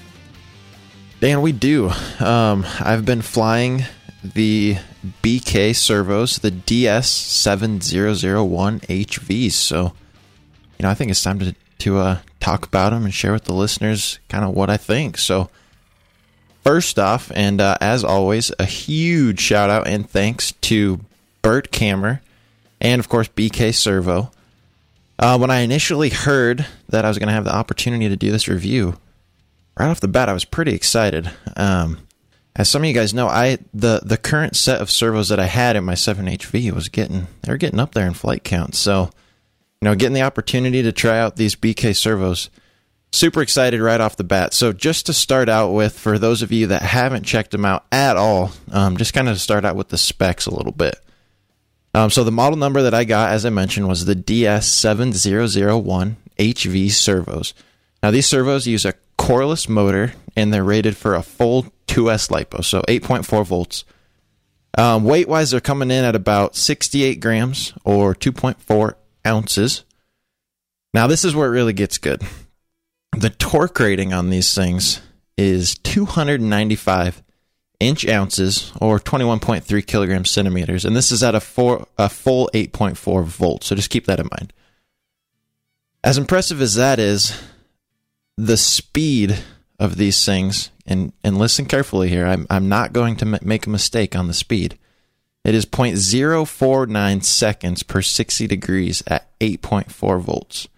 For cyclic servos? For a cyclic servo. Now, I did a fair amount of research. Obviously, I didn't spend hours and hours looking at every single servo that's ever been made, but from what I could find in the first 20 minutes, I could not find a cyclic servo that was faster than these. So once again, 0.049 seconds per 60 degrees for a cyclic servo. Coreless. Yeah. I'm telling you. Yeah, exactly. And then to validate this, our good friend of the nation, Chris Trebby, did a video, and using the iCharger, which has a built-in feature to test servo speed, he actually did a little bit of a video showing us him performing the test and seeing the speed. And lo and behold, it came in a little bit faster than rated. So right on par with what you're going to see on the back of the box. Now, when you get these servos, they come in a plastic container, not the normal. So when I've gotten servos in the past, and I know I've heard Dan mention this, they come in those hard plastic cases that we all collect because we're thinking, okay, we're going to find a use for these things. So we probably have piles of them sitting around. Not the case with these. They come in a thinner plastic case, and it has a foam insert in there that's perfectly cut out. It holds the servo extremely tight in place, so it's not going to shift around or get damaged during shipping. And it also holds the wiring in place as well. And then there's a small little compartment down in the foam that holds all the extra stuff that comes with the servo. So with these guys, you're going to get your typical assortment of mounting screws, servo horns, and for me, these aren't servo horns that I would run on, I guess, my 7HV. I did not end up using them, but in certain helis like the N7 or similar, where they have a carbon fiber reinforcement that you attach to the arm, these arms would work just fine. But not quite beefy enough for me to put right on my 7HV coming right off the servo. And then you got your grommets and the sleeves that come with those to mount them. So right off the bat, when you pull this thing out of the box, the first thing I noticed was the CNC quality and just the overall visual presentation, I guess, of the servo. Extremely nice machining quality. Work done on the case, a full metal case, and it's really tied together nice with a continuous chamfer that just kind of wraps the entire servo around. It just weaves its way around the entire case, and it ties the whole servo together and makes it very, very visually appealing. Not only are the specs good, but I think they looked great in my heli. So one thing I also want to mention is right where the servo wire exits the servo case, this is really, really beefy on this servo. I'm sitting here holding it, and this is one of the first things I noticed going, wow, that wire is supported quite a ways out from the servo case, making me feel extremely confident that, whether this is on a nitro or an electric model, no matter how much vibration you're sending through the case, it's not going to get transferred into that wire. So that was really, really nice to see. And then the last thing that I noticed was 2 out of the 3 servos had extremely smooth operating gears. And then the third one had a slight little tight spot in the gear tray. Now, by tight, I do not mean notchy or anything like that. It wasn't just 100% free all the way around. But just jumping ahead a little bit, I just want to clear that up. It did work its way out. It must have just been some the gears breaking in, the grease settling. After a couple flights, it completely went away. So pretty much a non-issue there. For installing these servos, so as I mentioned, I put them in my 7HV. And for the review, I was flying them straight off of a 2S LiPo, a 1600 milliamp 2S LiPo. And I'm running them on the Mini V-Bar. So for the installation on the 7HV, I decided not to use the servo grommets that come with it. Now, I don't know if you guys have an opinion on this or not, but kind of my rule of thumb is we spend a lot of time, at least this is my rule of thumb for electric helis. We spend a lot of time building these helicopters, making sure all the bolts are, really tight, eliminating as much slop as we can from the entire servo and linkage system. Honestly, I feel like the grommets can just bring some of that slop right back in. And for me, on an electric heli, I tend not to run the grommets. So in this case, I just hard mounted the servos right into the heli. Now, on the flip side, you go ahead and put the same servo in a nitro. There, the vibrations that the servo is going to be seeing, I would say, is quite a bit higher. And, in a situation like that, I will tend to run the grommets on the servos just to give them that little bit of isolation from the frame and to dampen out just a little bit of that vibration before it gets sent through the case, down the wire, and so on and so forth. So once I had the servos installed, going through the V-Bar setup, not a lot needed to be changed from my current servos. So these operate at 1520, 333. So that was, the setting I chose in the V-Bar. Now they did, once I got to the part where I was, making sure that swash plate was perfectly level and getting all the servo arms right at 90, they did require a little bit of trim to get them at a perfect 90. But this is almost to be expected for any servo that doesn't use a clamping type of arm, because with those servo arms that, where you kind of put the small little insert right on the output of the servo, and then you clamp the arm around it with a set screw, those ones you can mechanically trim to get them perfect. But I've found in my experience with any other servo, it's probably going to require a couple little clicks of trim, almost no matter what fly barless system you're using. And, it's very easy to do in the V-bar.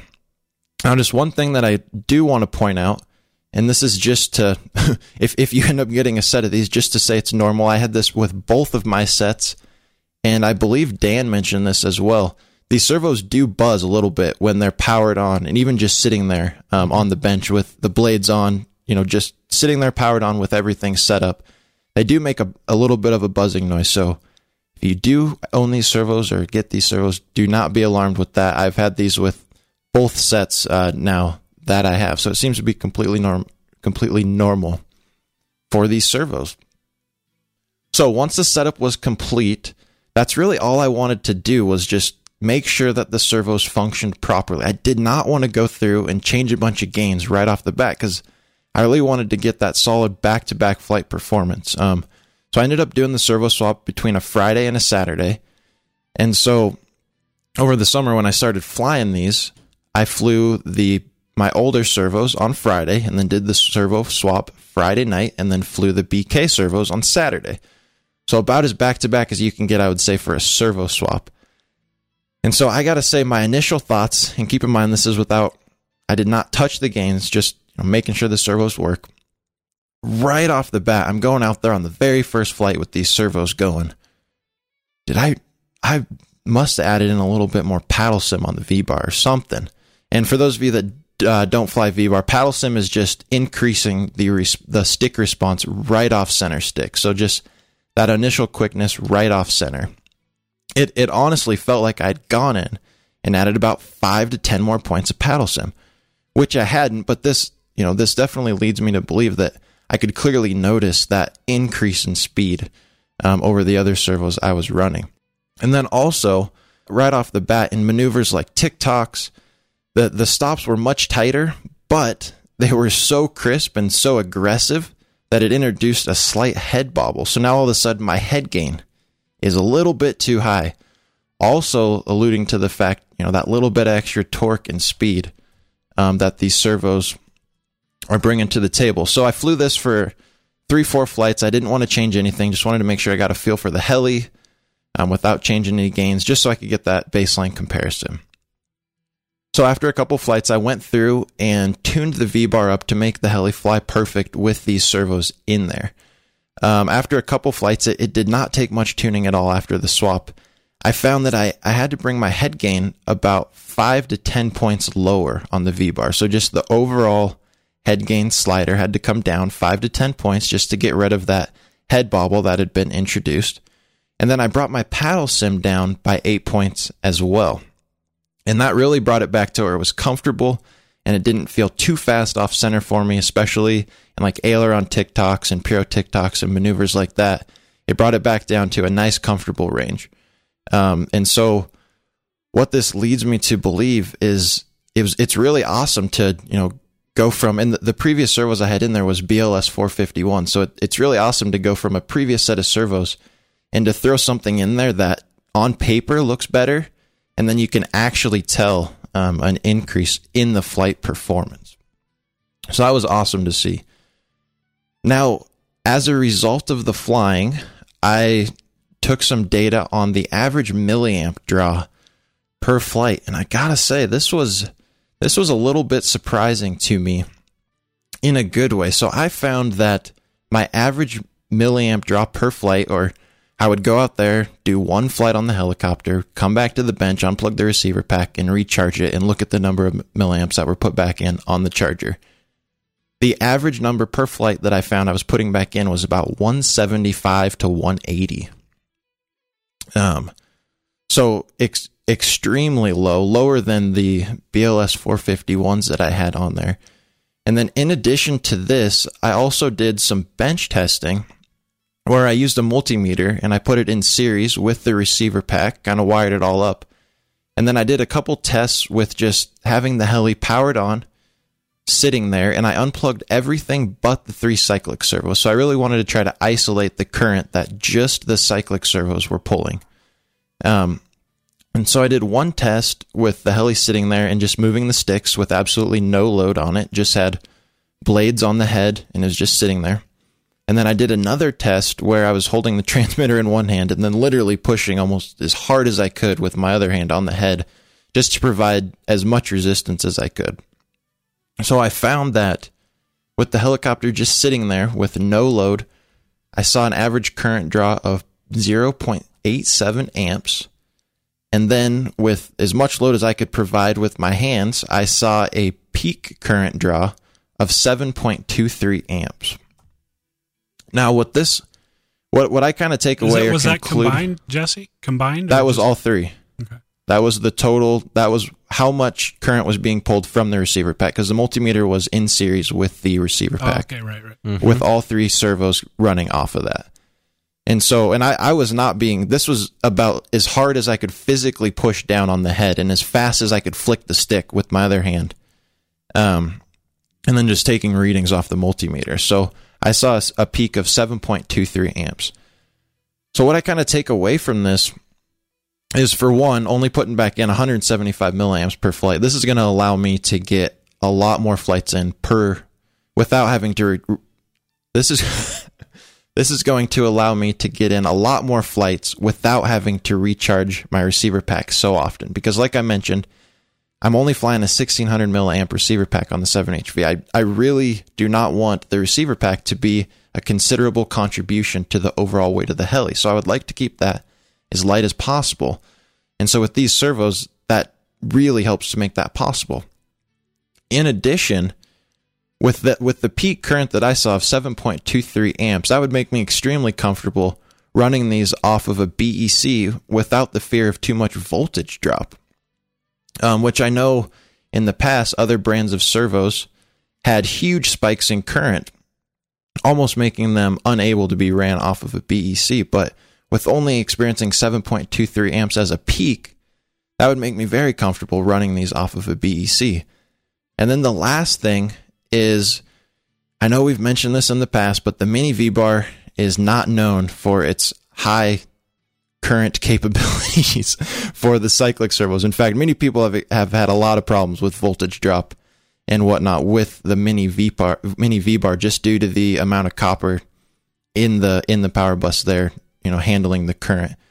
And so with only the 7.23 amps, I had zero issues running them off of a Mini V-Bar. But keep in mind, this was on a Futaba system.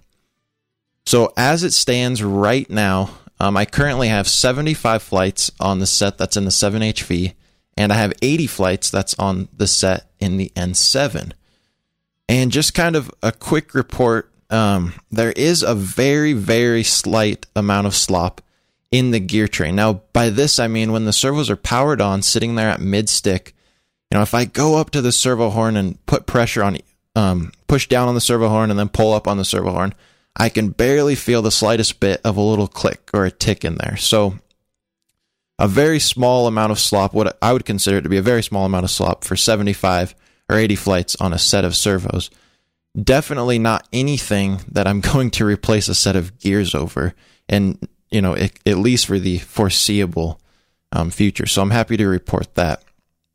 Now, here at the Nation, it really, in my opinion, would not be a truly, well-rounded review if we didn't do a crash test, right? I mean, we always got to do a crash test on the products. That's the ultimate test of how it's going to be, what it's going to see when other people are flying it. So, as some of you heard with the N7 review, I did crash the N7 during that review. And guess what? These exact BK servos happened to be in that helicopter during the crash. So just to kind of recap, that during that crash, the N7 went in right on the head. So the head was the first point of contact for the helicopter. And with a direct to swash setup, that's going to transmit quite a bit of force right into those servo gears. So as a result, I did end up stripping out one servo gear set, and the other two were completely unharmed and still functioning great. Now, this actually, believe it or not, stripping out one set of servo gears brings me to one of my favorite features about these servos. The replacement gears only cost $24 a piece for these things. Oh, and man. So what I've found in comparison, this is a pretty good deal for a set of replacement gears. And for me, this is a huge consideration because, being at a fun fly out at the field all the time, I really want to minimize downtime when the heli goes in. And at this price point, I can really afford to keep multiple sets of gears right on hand, right in the toolbox, and, ready to grab if something like this were to happen at a fun fly. So once I got the replacement gears, went ahead and tore the servo down. Very standard procedure on replacing the servo gears. If you've done it with any other full size or any size servo, it's literally the exact same. My choice of grease for rebuilding a servo is I just use a little bit of white lithium. And once I had the thing all reassembled and put back together, it was completely good to go, and I'm still flying that servo. So guys, just to recap and point out, in my opinion, when you consider the speed and the torque that these things bring to the table, and then to top that all off at a price point of $99 per servo, these are definitely staying near the top of my list when, building a new heli or swapping out old sets of servos, just because of that performance and at that price point. Now, for some of you that might not want the coreless servo, they recently have come out with a brushless line of servos, which, looking by the specs, seem to be just as impressive as these guys. So definitely keep, both sets of servos in mind. Look over the options and see what works best for you. But once again, I really, really enjoyed doing this review. And I got to say, guys, these servos are going to be staying on my fleet for quite some time. So thanks again to Burt Kammerer and BK Servo for giving us this opportunity. Yes. Awesome, dude. I have questions, though. Oh, let's hear it. I mean, it wouldn't be a review without questions, right? First off, did you ever check temperatures after flying, or even like on your little bench test? So I did not check temperatures on the bench test. That is something I completely forgot to do. But after flying out at the field, and this is very unofficial, I don't have a temp gun out at the field with me, but I guess just by putting my fingers on them, and they did not seem what I would consider hot or much above ambient temperature whatsoever. Okay. And I wouldn't expect it. I mean, they're all metal, right? Yeah, exactly. So they've got an all metal case, pretty darn good heat dissipation from and that especially alone. with aluminum and the thermal conductivity of that, and the direct mount. Yep, exactly. Okay, so the next question I've got is, we talked a lot about the performance of them and stuff like that, but what is your impression of, like, first of all, what's the wire length? Is it a standard servo wire length? It is a standard servo wire length. So it's like found 6 or 8 inches? Yep, I would say about 8 inches, I believe. Do the mounting flanges have the funky little nubbins in the middle that split down the middle? Do you know what I'm talking about? Like on a Futaba servo, there's like a little plastic ridge. Dan, you know what I'm talking about, right? I do know what you're talking about, and I don't think they do. That I always have to chop off with my X-Acto knife, because when I try to mount the front side to an airframe, they get stuck. No, these are. Oh no, these are straight straight down from the edge of from the top of the case all the way to the mounting point. Okay, so there is no little flanges or support. You're talking about like the little corner supports that they put on the top. Yeah, no, those are non-existent on these. Okay. Next question: how much do they weigh? 68 grams. 68 grams. Did I miss that? Yeah. Oh, my bad. Okay. Well, Still, 68 grams a piece. Yeah, that's pretty darn good, especially Yes. for an all metal servo. I mean, I've seen these things in my hand. They actually look kind of small size wise compared to a standard servo of another brand. I don't think they are. I think it's just the shape of the case with like the nice curves and stuff. Very it makes sleek, it look like a just a exactly. continuous chamfer all the way around all the edges on the servo. So it might give it that impression, since not every corner is coming to that 90 like on other servos. Okay, here's the real kicker. I was actually impressed to hear that you could tell a difference in your gains and stops, but give it to me straight here. Is an average pilot gonna notice that? Or are we talking like you noticed it in the extremes of your flying skill? No, I noticed it. I would say if you can do a TikTok, you would notice it. I can vouch for that. Really? If you can do a TikTok, you can notice it. Because Dan, you have a similar experience? I've got several sets of BK servos. And the first thing I noticed when I put them in, much like Jesse, I didn't mess with the gains because at the time, I wasn't really fond of tuning, so I tend to avoid that as much as I can. And I noticed right away that these are much faster. Now, keep in mind, I went from a line 620s to these servos. So big difference there. Oh, wow. That's a big jump. But yeah, I would say a TikTok would be the requirement to noticing that. Because as soon as I went, I take off on that first flight, and I throw it into a TikTok right on the first tick, head bobble. And just immediately that off-center response literally felt like I added in that extra 8 to 10 points on the paddle sim. So it is definitely apparent. That's impressive.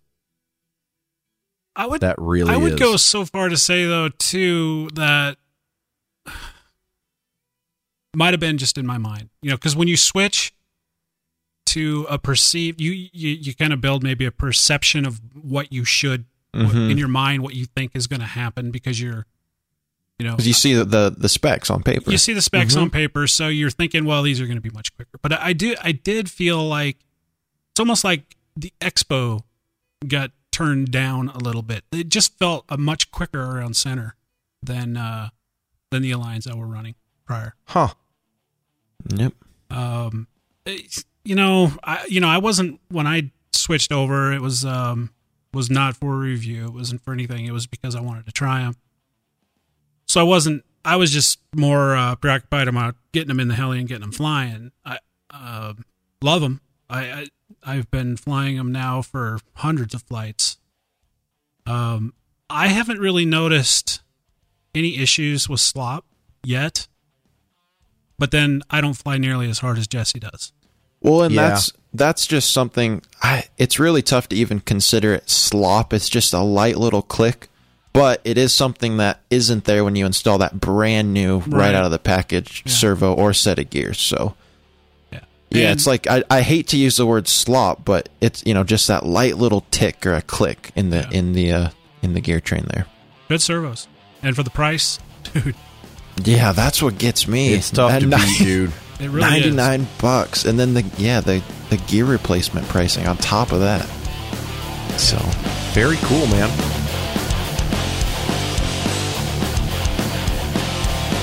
Hey, this is Curtis Youngblood. Hey, this is Matt Bodas. Hi, everyone. This is Bobby Watts. Hey, everyone. This is Gary, a.k.a. Custom from HeliWrap. This is Burt Kammerer. This is Pinion, and you're listening to the greatness that is RC Heli Nation.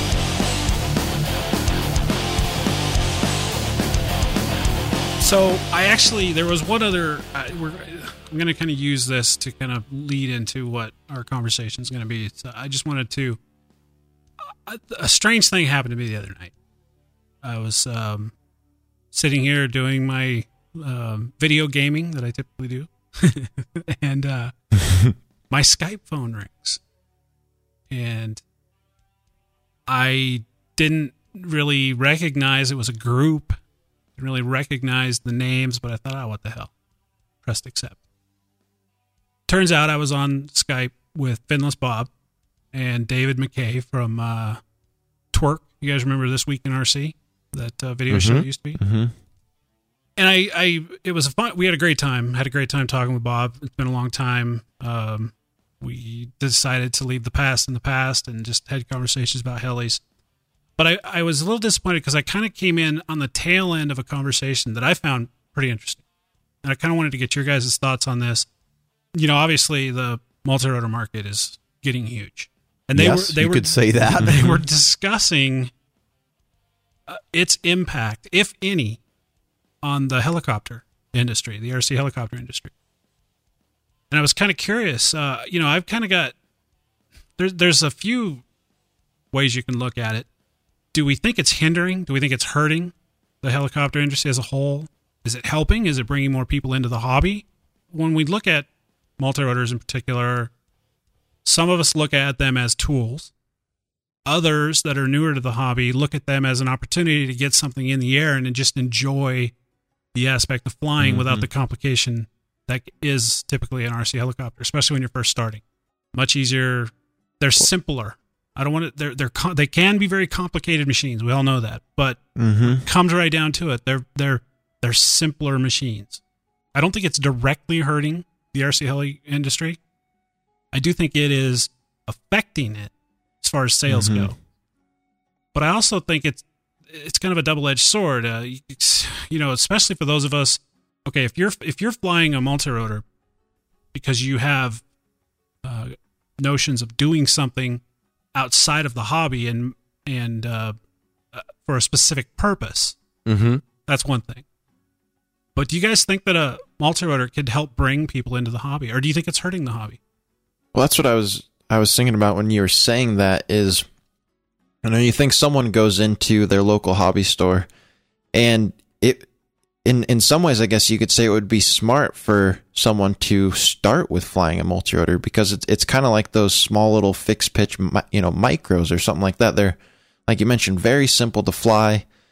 You're basically just up, down, forwards, backwards on the control. So as far as just getting someone comfortable with putting something in the air, there's a lot to be gained from that. But then in addition, you could spark someone's interest. They could take that multi-rotor out to a club field. They could all of a sudden start looking around on the internet, doing YouTube searches. And one thing could lead to another, and what do you know? We might find ourselves with another heli pilot. And that is just one path. They may, like you also mentioned, be looking at the multi-rotor for a specific purpose and never even realize or recognize the RC helicopter hobby. But I think there is that path opportunity there for them to start with the multi-rotor because they're easier to fly, and becoming exposed to the RC helicopter industry and maybe taking a turn in that direction. Let me ask you this. Let's say a guy has an interest. He's caught some YouTube videos of Nick Maxwell flying a helicopter, and he walks into the local hobby shop.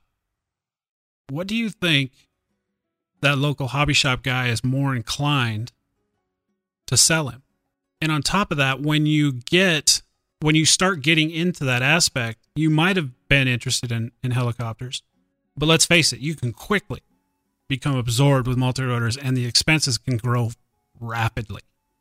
I mean, you can go from a very basic multi-rotor to a very complex multi-rotor and spend a ton more money in the long run. Oh, yeah. They're not cheap at all, dude. Do you think that because it's, I don't know. I've never seen any facts, or figures, but we're constantly being told by whoever they are, that multi-rotors is the fastest growing aspect of the RC community out of all of us. Planes, cars, helicopters, doesn't matter. Does that hurt? Is that hurting all other aspects of the hobby? I mean, do you think people are going to focus on that and just not even concern themselves with helicopters? Okay, here's my thought on this. I think it depends on how you look at it, Dan. I think that the fact that, like we were alluding to, the fact that they are fundamentally easier to get up and running and to be confident in your setup and then to actually get it into a hover and start moving around. That's a huge benefit to the hobby, because what it basically does is it lowers the learning curve. such that someone who is a would-be heli pilot, or, you know, a pod and boom pilot, but is staying away from it because of the investment or the risk or just the outright fear, now can get into something that's sort of the next best thing, depending on how you look at it. Similar investment money-wise, but all around lower risk of having issues. Okay? That's huge because, again, we've talked about this concept before in a lot of different aspects of the hobby. I call it's like a gateway drug, right? Mm-hmm. Yep. Mm-hmm. Now, some people are going to go and say, you know what? I caught the bug and I'm sticking with multi-rotors. I don't need to have anything to do with those pod and boom things. I love this.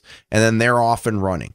You know, did we hurt the heli hobby or the other RC sectors as a result of that? No, I don't think so. Because at the end of the day, we're all one big happy family. But I get that. But, you know, well, keep going because you might be addressing what I'm thinking. So that, you know, that's one potential path. Then there are the people who are like, you know what, this is cool. I'm feeling confident about being able to fly. I can move it around. Now I'm ready to take it to a pod and boom. And maybe they keep multi-rotors in their fleet after that. Maybe they never touch it again.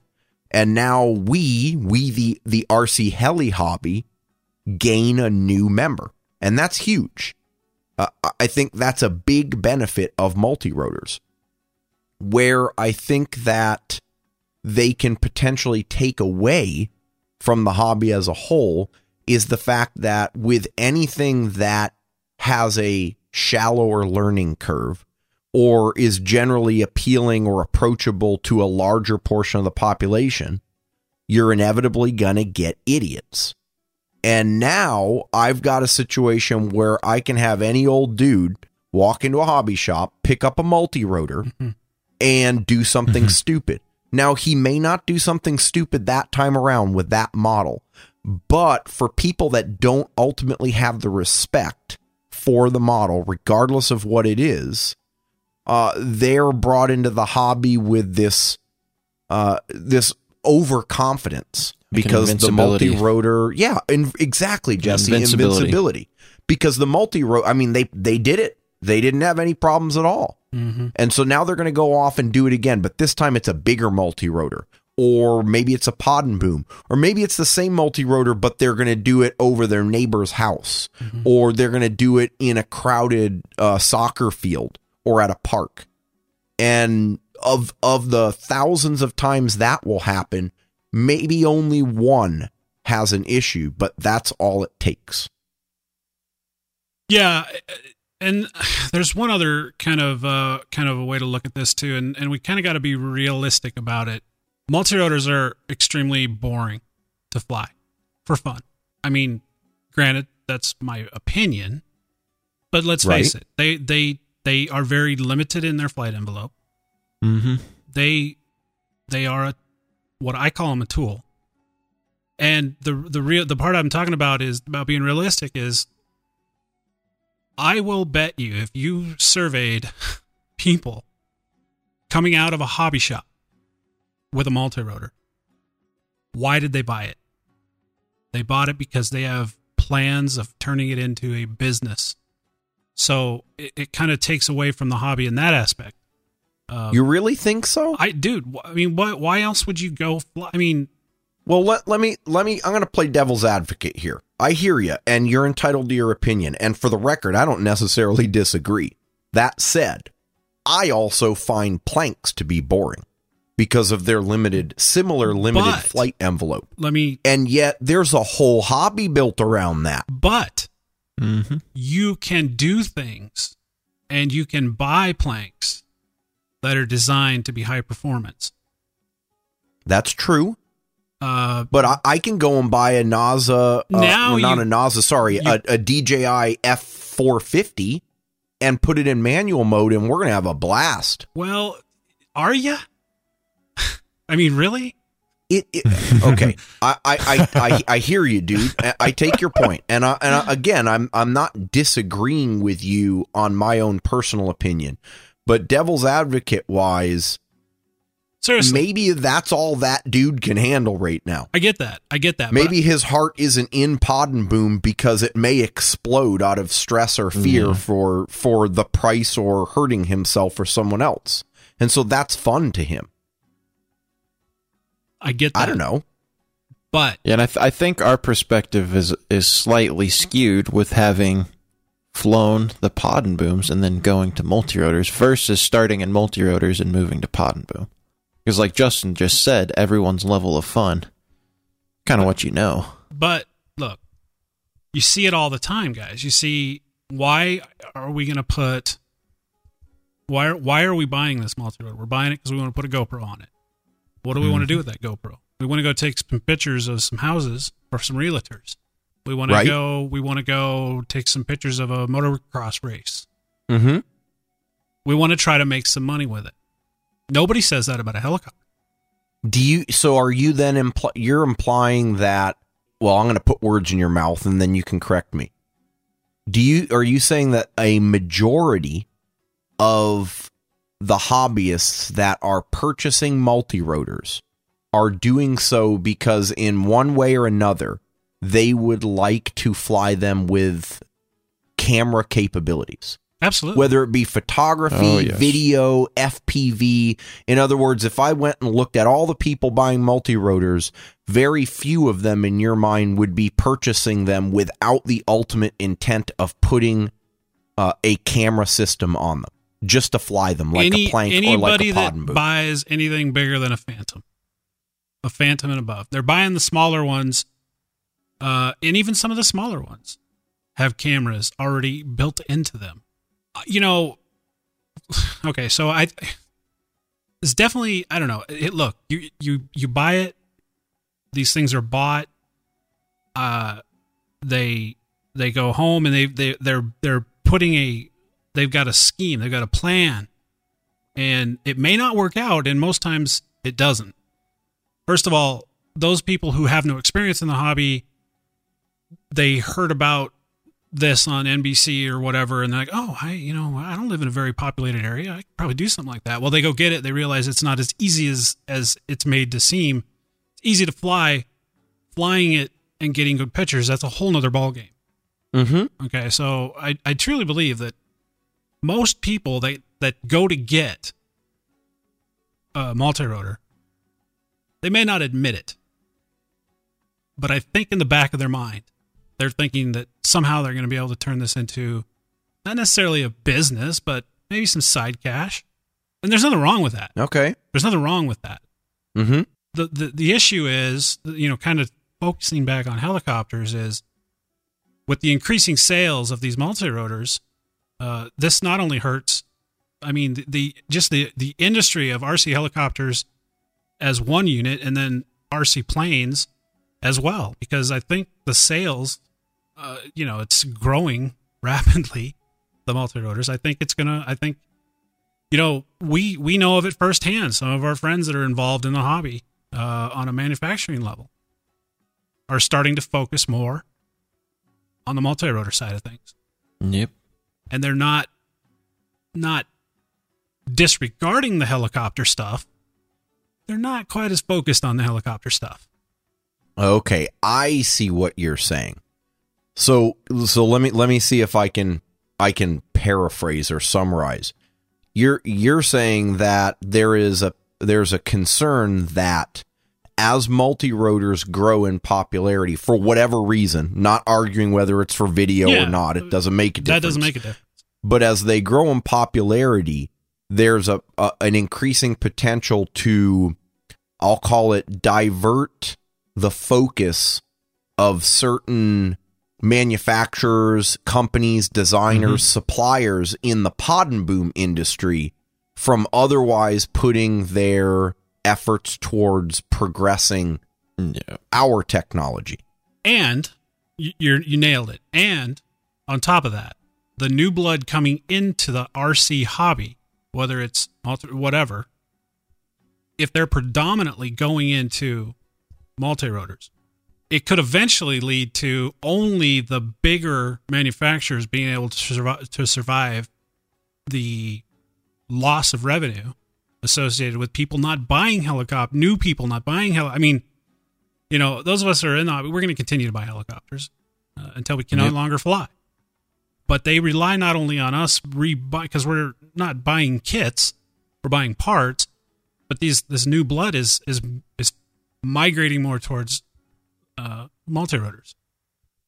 And it could possibly affect the smaller guys that we really like.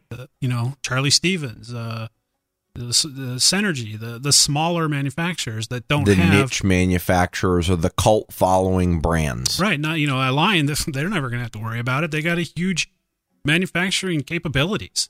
They can churn out parts a hell of a lot cheaper than most other manufacturers can. Yeah, I can see that argument. Yeah. I mean, that's a valid argument. At the end of the day, I don't know that there's anything that we can do to fix that other than to just kind of sit back and see what companies choose to go in what direction. And you know what? Who knows, dude? Maybe it's a boom right now in business and sales, and maybe it tapers off. Maybe in 2 or 3 years, they're going to reach their plateau. Because let's face it, the airframe itself, right? And the motor and ESC technology, there's not a lot new that can be done. Not dissimilar from Pod and Boom, quite frankly. Okay, props and all that sort of a thing. Really, where the potential for advancement lies is in the control systems. As you well know, doing your now that you work in multirotors, I bet you could talk for a long time about those details. Right now, most people will run a NASA or something similar, but there's a whole hell of a lot more capability out there even now, and in another couple of years, who knows? And it's getting so inexpensive. Not DJI aside. Right, but consider this: if what I'm saying is true, and there's not a lot more to do in airframes and motors, at some point that market's got to be saturated, just like it is in Pod and Boom. And so it's almost self-regulating. Most of the company, I'm going to go out on a limb and say most of the companies that I think you're concerned about getting distracted by multirotors and not supporting Pod and Boom are companies that would probably only ever engage in airframe or power system products. And there's only so much room for more airframe and power system products, just like we've got today. So the guys that are going to go and push the limits, DJI, I don't know, maybe a Line, who knows, or some of the smaller, maybe the flybarless companies. Yeah, that's a good argument. Well, I can definitely tell you from the limited experience that I've learned, what separates. We're kind of moving into a multirotor discussion. You nailed it. What more can we do, especially for a multi-rotor frame, right? I mean, what more is there to be done? Power systems, optimizing power systems for, what you're going to lift, that kind of stuff. But really, I think what separates what's going to sell and what's not going to sell is the details in the user interface and what specific functions a machine can do. Mm-hmm. That is going to be the distinguishing factor. And, simply right now, DJI, I know for a fact they are on top. I don't understand why they're on top because they're very limiting. And if you want the features, you're going to pay out your ass for those features. Yep. There are some very capable systems out there that are very inexpensive that just blow DJI away when it comes to functionality. But the drawback is the user interfaces suck ass. They're really... And people who are going to find that out and realize that and migrate towards those systems, Dan, they're probably not the ones that are going to be focusing on DJI technology, right? Because they're in it for a lot more than what DJI can provide. Well, I don't know, because some of the big operators are not using DJI, they're using other systems, but a lot of them are. A lot of them are using the DJI stuff. Now, it's neither here nor there. It's very expensive. It looks real great. They got a really nice fit and finish, and their user interface is real glossy. but they're features. If you want to use features, you got to pay. You're going to pay. You're going to pay. Yep. That's going to change. But that's the whole point of this conversation, I think, is, what can we do? There's really nothing we can do. It's just kind of a fodder for conversation. And I also think there is one thing that we as hobbyists can do. When we do, and it's something that we've always done, all of us. And that's when you do meet somebody new, do everything in your power to make sure that they have a successful first flight. You know what I mean? When it comes down to the helicopters, and they're getting easier and easier to set up. There's no question there. Fly barless units today make things a hell of a lot easier. But it's encouraging people to try it, and then not only and this is where I think local hobby shops really drop the ball. They just, as soon as you buy it, you walk out the door, that's it. And typically the salesmen don't know shit about what they're selling you. That's the big one. Yeah, that's the problem. I agree. And they get you into a piece of shit to begin with. They start you out on something that's just going to give you problems. Well, it's a tough sell, because this is another thing that Finless Bob and I were talking about was, you look back even 6 years ago, he was talking about in his area, there were, I think he said 5 or so good local hobby shops that could actually support their customers and help their customers with their problems. He said there's like 2 now. It's dying away, and Bob seems to think that it's a cyclical cycle. We're in a downturn in the hobby. And overall, yeah. Even considering online retailers. Yeah, I think so. I mean, look at just in the last year, we were all surprised when Ready Heli went down, right? Yeah, that's true. We've got Heli Pros and Heli Wholesaler closing shop, Miniature Aircraft closing shop. I mean, things are... But in the same sense, all of the companies that are still around are doing better than they've ever done. I mean, look at Synergy. Bodos is doing amazing. You don't go and buy the Flying Bee Ranch and set up a new business on 50 acres in a downturn, right? Gowie, we talked to Bobby about this. They've released a new model for, the last 2 years. Every 3 or 4 months, there's something new coming out. Well, even in a downturn, there's always going to be people that do it right. I mean, I don't know. I don't know if that's happening. I don't know. You just kind of sometimes you take a step back and you look and it feels like it to me, especially with Ready Heli going down. And I don't know if it's just a lack of interest in the hobby itself. Personally, with these people that are just closing shop, I really don't know. But I would agree. There's still guys out there doing real well. I do think that the multi-rotors are taking away potentially the new blood, though. I really do. I really think it's just too easy. It's too easy. It's too easy to walk into a shop. Everyone's got a Phantom sitting in their shop. It's already built. Mm-hmm. All you got to do is plug a battery in. Plug it in, fly. And, and that's a whole nother topic. I mean, what does that lead to? That can lead to some horrible things, and we see this. I mean, geez, every so often we'll hear of some asshat doing some incredibly stupid thing, and the problem with that is, and we've talked about this before, and we can beat a dead horse, but one asshat that has no idea, and you mentioned it, no respect for the machines, can go and do something stupid, like fly his multi-rotor into a hot springs down in Yellowstone, clearly after it's been banned to fly multi-rotors in national parks. Mm-hmm. And it just takes one asshat like that. Yeah. I don't want to make it sound like I'm not anti-multi-rotor, obviously. You kind of make a living off of them, so I hope you're not. I'm balls deep in multi-rotors. I do. You are. Here's an unpopular stance. I'm actually thinking that on the commercial side, we do need some government regulation. I would like to see a purposeful, meaningful entry into the hobby. I would like to see a proficiency. Or hobby. I said hobby, not hobby. The commercial side of it. Some type of proficiency to keep guys from going down to the hobby store and buying a $1,000 Phantom and doing something stupid. Some accountability for operators. But if you say that, aren't you implying that you want the same thing for a pod and boom? Because I can go down to the hobby shop right now and buy a T-Rex 500. That's arguably worse than a multi-rotor, because I may kill myself or someone else. Yeah, but typically, no one is going to try to fly their pod and boom in Manhattan over hundreds of thousands of people. Fair point. Yep.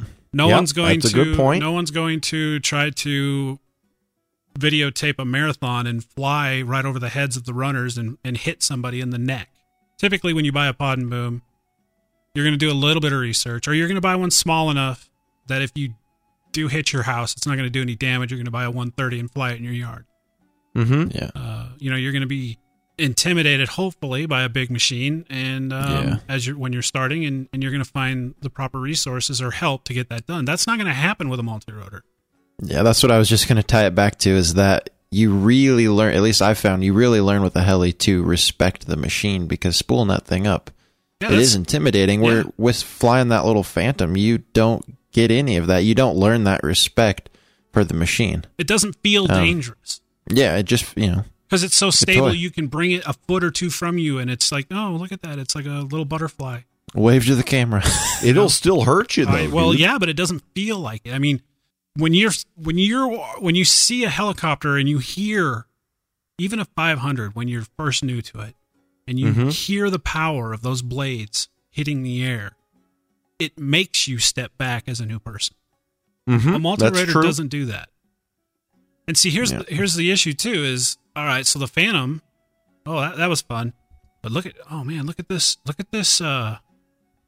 Kraken 130 with 8 motors, 8 19-inch props. Dude, I could totally lift my video camera with that. And I gotta tell you, I've flown one. Mm-hmm. It's quieter than a Flame Wheel 550. Right. Because those blades are spinning so much slower, it just hums. Right. And it does not feel dangerous. It feels docile. Mm-hmm. It's like, we talk about Yellowstone. Every year people are mauled by buffalo because they kind of look like cows standing out there. Oh, jeez. You know what I mean? Fair point. Fair point. They're like, oh, look at it. It's just standing there. So cute. And then they get a horn up their ass. Yeah. And so you buy somebody that's not experienced and doesn't have that respect for what that machine, and that machine could kill you, that big octocopter. Oh, yeah. And so they start doing stupid shit with it. They take it down to the local park and, they fly over the kids playing volleyball because they have no respect for the hobby. That's why for a commercial basis. And again, that's hobby. I mean, when it comes to hobbies, I think the government should, stay the hell away. For people who are planning on doing something commercially, I'm not in favor of the government coming in and creating some bureaucracy, but I would be totally in favor of some type of proficiency. Mm-hmm. You need to prove to me that you have an understanding of what these machines are capable of, that you can handle the machine, that you know how to fly it, you know what to do when something goes wrong, and you understand where you should and shouldn't fly it. And I honestly don't think it would take much to weed out a fair number of people. I don't think it would. Unfortunately. I doubt that they're going to do anything like a proficiency because, frankly, let's face it, this is all about money, right? But even if there were some type of licensure involved, that's going to weed out a fair amount of people. Yeah, it makes me nervous. I hear what you're saying. I agree. It does make me nervous as well. I mean, if it could be done correctly, it might make sense, but it can't. I'm going to go ahead and say leave my hobby alone. I would agree. Just let me, But here's the deal, dude. It's going to happen. The technology, it cannot be stopped. It's a disruptive technology. It's very much like the internet in 1991, 1992. There is no stopping it. You can't do it. It's too late. I don't care what the government does. I don't care what they say. I don't care if they tell everybody it's illegal and we're going to fine you like crazy. They are not going to stop it. And mainly because every other government in the world is embracing the technology and coming up with standards. They've got standards in place, and they understand they're not going to stop it. I don't understand what's up the FAA's ass on this, but it is what it is. IWI, bitches. IWI. I don't know. Interesting conversation. And if any of our listeners have any input, by all means, let us know. Put it on Facebook, send us an email. Yeah, and beyond that, dude, I really liked it because I know we've got a lot of listeners out there that they fly Pod and Boom, but they also fly multi-rotor. Right. Mm-hmm. And I'd like to hear, what are you using it for? Is it mostly video? Is that what your intent is? Or are you actually flying this thing around because you're enjoying it? And be honest, because let's face it, if you fly helicopters, I am not going to believe you if you tell me you're flying a multi-rotor for fun. I just am not. Now, there are exceptions, and I can understand there are two exceptions that I could possibly believe. I know we make fun of the Stingray. I get it. I can understand why it would be fun to put an FPV camera on that and do some pylon racing or some other type of racing through obstacle courses. I get that. I could see the fun potential. The Sky Hero Y6, I get that. Those are fast, amazing machines. I get, those are relatively new, and let's face it, though, I just don't think those are selling compared to the workhorses. I don't think there's, I have nothing to back that up. It's just my gut feeling. But how many, Stingrays do you see just happily having fun down at the field, typically? Not many. One. Yeah. Yeah. It's Reyes. It's Reyes. Reyes and George. Yep. Oh, yeah. Invertix, too. That's right. And sorry. I forgot about the Invertix. Yep. And, and I don't know. I didn't fly one. I was kind of hoping to get a chance to fly one at IRCHA, but I never really pursued it. But even those, I think I would get bored with fairly quick. So be honest when you're telling us why you're using it. Seriously, because I hear it all the time, guys. I hear it all the time. Listeners contact me. They, what their plans are. I get it. And there's nothing wrong with that, because I typically think that if anybody's going to go out and try to make something of a multi-rotor platform to make a little cash on the side, it's going to be somebody in the hobby that's going to respect that machine and do what's right. Yep. So agreed. It's not a judgment. I don't necessarily think that you're a bad person because you're wanting to do something to make a little cash with your multi-rotor, but you can't bullshit a bullshitter. You know what I mean? There's got to be one listener out there I'm sure, that just purely enjoys flying their multi-rotor around. How can that be? I hear you, dude, but I'm feeling like you're taking a really strong position on this, and I bet you're going to be surprised. Maybe I am, and I'm okay with that. I'm okay with that. Now, are you accepting? It sounds like you're accepting Stingrays and Invertixes. I'm not. Invertices. Because why are you going to put a camera? Well, I guess on Stingray, but on the Invertix, that's just flying for fun. Yeah, but let's be honest. You get one, you put 4 or 5 packs through it. I'll bet you it ends up on the shelf. Ooh. I don't know, man. There are a lot of people that like that thing. Yeah, they pull it out. Look at John. Yeah, and when John loves his Invertix. Dude, John pulls out his Invertix when there's other people around to fly it. He's supporting Bobby. And that's all right. My opinion. That's all. That's all I'm saying. Mm-hmm. Anyway, I like it. Good conversation. I'm sure it'll raise a few feathers, but that's all right. That's what we do. So Justin and I, we had, I couldn't help but notice, of course, you did the OptiPower review. Fantastic review. We were giving you shit about it. Well, I was anyway, but I was kidding. It was a good review. Very thorough, as typical of your reviews. But I noticed that when you posted that on Facebook, man, it struck. And first of all, the first thing, not only from the content, but the demeanor. When do you see conversations that are legitimate, respectful conversations on the internet? Yes, exactly. You know, It was amazing. It was fantastic, and that goes to show you the caliber of our listeners. First and foremost, I agree completely. I mean, I've gotten an overwhelming response from, you know, both the verbal and the written review in the last 2 weeks. All very positive, you know, compliments. Thank you all for the kind words and for the interest, because we're interested in the stuff. We're all big nerds, so it's cool to see that there are other people out there that are similarly interested. The thing that I kind of want to go over as a follow-on here, and you know, it's not going to take a long time. It could. It depends on how much of a conversation we get into, but there are a lot of people that were really stuck on what is brand X. And as I explained in the verbal review, the point of doing a brand X was not to keep people in the dark. That's not the point, okay?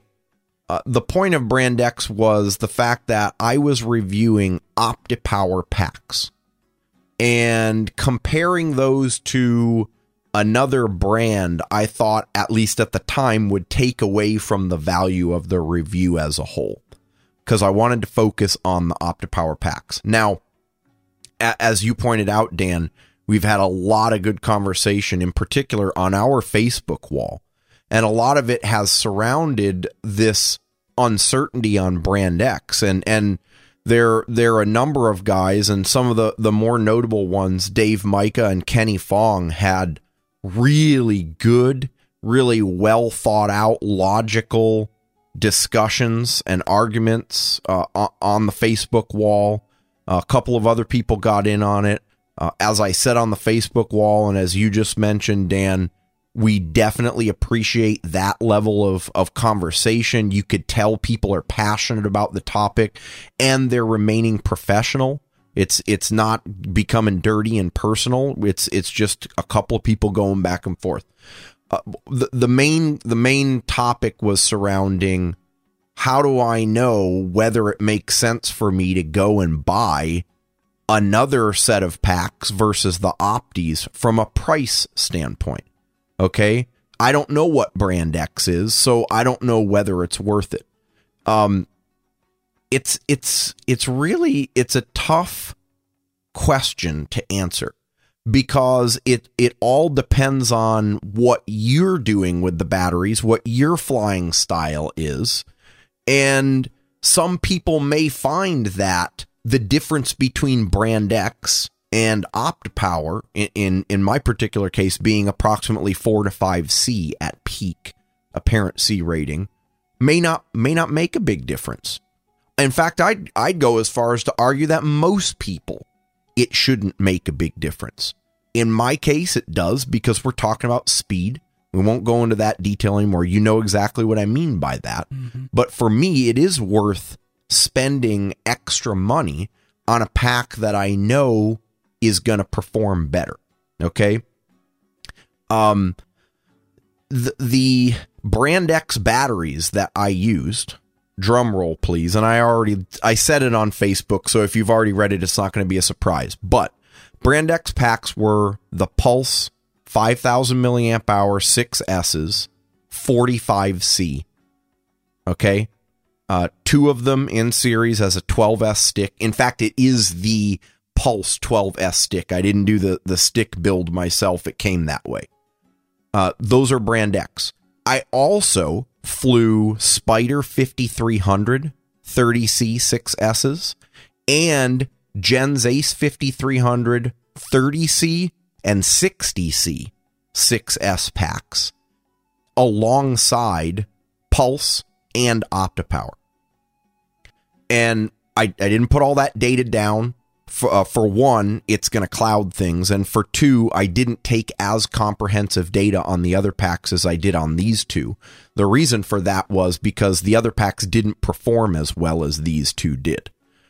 In sort of top level rough numbers, we were looking at the OptiPower 50Cs coming in at 38C max. The pulses coming in at about 34, 35C, which is still awesome, by the way, guys, just to be clear. The difference between 38 and 35 or 34C is only another 15 or 20 amps continuous between the OptiPower and the Pulse. And when you consider that 99% of the people out there aren't hammering their batteries to the point where they're pulling 150 to 200 amps for 10 or 12 seconds at a time, you start to think that 15 or 20 amps doesn't make a big difference. But that's for you guys to decide. The Spiders came in as number 3 behind the Pulse and the OptiPowers. They were nailed perfectly at 30C discharge rating with all the data that I took. And that's actually kind of interesting, because if you go back several episodes, you remember we interviewed David Gray from Progressive RC, right? Mm-hmm. And what did he tell us? He said that they do massive amounts of quality control and testing on their Spider packs, and they sell them as a true 30C. And the pack that I have lived up to that. The Gens Aces that I had ranged in C rating from about 20 to 25 on packs that were nameplated at 30 and 60. Okay? Those were the worst of the bunch. Both the 5300, 30Cs, and 60Cs, and I even had a set of 35C 4400 milliamp hour packs. So that's kind of the spread there. That's what it looks like. I'm not going to put that data up in the existing review because I think that the point still stands between brand X being Pulse and OptiPower. Whether or not you think it's of value to spend the extra money to get the extra C rating, though, comes back to how you're going to use the packs. So I'm curious what you guys think. What are your thoughts? Well, you know, what I take out of all this is I'm more inclined, based on what you've just said, to buy Spider packs. And the reason is truth in advertising. Okay. I think that's a fair point. That appeals to me in all kinds of... Nothing feels more deceiving than labeling a pack 60C, trying to make me pay more for a pack, or make me think I'm getting something I'm not, and have it not be that. That feels deceiving to me. And I think that'll strike a chord with a lot of people, Dan. I think there are a lot of people out there that would feel the same way. Yeah, then I kind of look at it from, okay, so the OptiPowers ultimately did have the highest C rating. And so for me, I look at how many cycles am I going to get out of this battery, and how is it going to, basically pay for itself with how long I get to fly and enjoy the pack. So even, with the OptiPower having that high C rating, when that does start to taper off, it's going to be able to drop quite a bit before it's even at the level of the other packs. So I feel like you're going to be able to fly it for more cycles, which in the end holds more value for me. Yeah, and in fact, Jesse, the data that I put up showed that it did drop quite drastically, actually, from about 38 down to 30, right? Mm-hmm. Yep. Now, what you're saying is basically if I took a lesser pack and I projected a similar drop, now I'm dropping from maybe 34 or 35 down to below 30. Yeah, 27. Okay, and so that's a good point.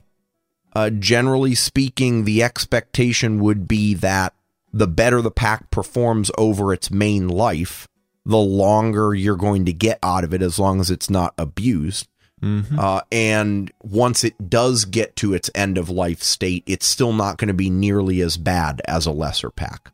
But, again, I want to emphasize the fact that in order to say with confidence that any of these pack brands are good or bad requires statistics, and we don't have it. I tested one set of OptiPower packs, one set of Pulses, one set of Spiders, 3 sets of Gens Ace. Even the 3 sets of Gens Ace coming in with bad numbers in my honest opinion, as an engineer who is driven by data, who lives by data, who gets paid by data, that's not statistically significant yet. So I need 50 more Gens Ace packs, and I want to test them all. Because I got people out there that are telling me my Gens Ace packs kick ass. Okay? So who knows? And maybe eventually we'll get an OptiPower or a Pulse pack that doesn't work all that well. Case in point, 6S Pulses. Awesome packs. I'll still fly them, even after having picked up and tested the Optis as being better than them. Well, guess what? I went and bought a set of 7S Pulses for my 14S setup on the Goblin Speed. They're horrible. They're absolutely horrible. They do not stand up to the loads like my 6S Pulses do. I mean, they droop significantly under load. And at currents that the 6S pack would have been able to hold a lot better in proportion to its base voltage. So who knows? I don't know. Maybe I just got a bum pack or a bum set of packs there. But it's just hard to say. The other thing I wanted to address just briefly, and we talked about this in the Facebook post as well. I know you guys know this, but sometimes it things can get clouded. The review was shining on OptiPower and the fact that they are doing well compared to Brand X. That in no way has anything to do with people at RCHN's association with that company. Okay? There are a couple of listeners that rightfully pointed out, hey, well, some of the crew are sponsored by OptiPower, mainly Nick and Dieter. And those two pickups on that team are very recent. Okay, I've been testing the packs since April. I am not sponsored by OptiPower. I'm not sponsored by any battery manufacturer. And quite frankly, I don't want to be, because with speed being as demanding on packs as it is, if I'm stuck in one brand and they shit the bed on a run of packs, I can't go and then get another good pack to keep things going smoothly. So, it had nothing to do with that. It was a completely independent review. The companies that come to us for reviews come to us because they know we're going to do a good job. We're going to be thorough and data driven, and we're not afraid to say what the cons are as well as the pros. And I think that's really what makes a manufacturer, is being able to admit that there's no such thing as a perfect product. So, and let me add to that. Yeah, please do. Something I don't know if you guys are even aware of this. You might be. Way back in the beginning, we did do, before OptiPowers were available in the United States, Andrew sent me and Rob both some packs to try out, not necessarily review, but just try out. And I got a couple sets of flight packs and a couple sets of RX packs. Mm-hmm. Now, and this was admittedly, and I think Nick mentioned this, or maybe it was you, I didn't like them, and I won't fly OptiPowers because of it. You had some pretty bad experiences. Yeah. And I think OptiPower even came out eventually and said, hey, yeah, those first sets of packs we were doing, those didn't work out all that well. Yeah. And the reason I bring that up is because, we're not, it just doesn't make any sense for me to bring something like that up in fear of offending anybody at OptiPower, because I don't care. It's just the way it was. That was my experience, and that's what it boils down to. Yeah, that's what happened. And just the same, Dan, as this was another thing that people brought up. Well, what happened with Gens Ace? Gens Ace was an advertiser for the show. Okay, and I want to clarify. Advertiser, not sponsor. When we use the word sponsor, we're referring to personal sponsorships of Nick or Dan or Jesse or Justin. A company that's chosen to sponsor that individual for their personal involvement. not having anything to do with RCHN. RCHN offers a product which is called advertising, and we advertise for Gens Ace, and we did so because just like all the other stuff that we do, we're not going to stand behind something or pitch to our listeners something that we can't stand behind. And at the time of that sponsorship, Gens Ace was putting out good packs, and they were doing so consistently. But as we've talked about in recent months or year or so, not only had the pack quality been declining, as evidenced by our own personal experiences and those of the listeners, but also the availability of packs was declining.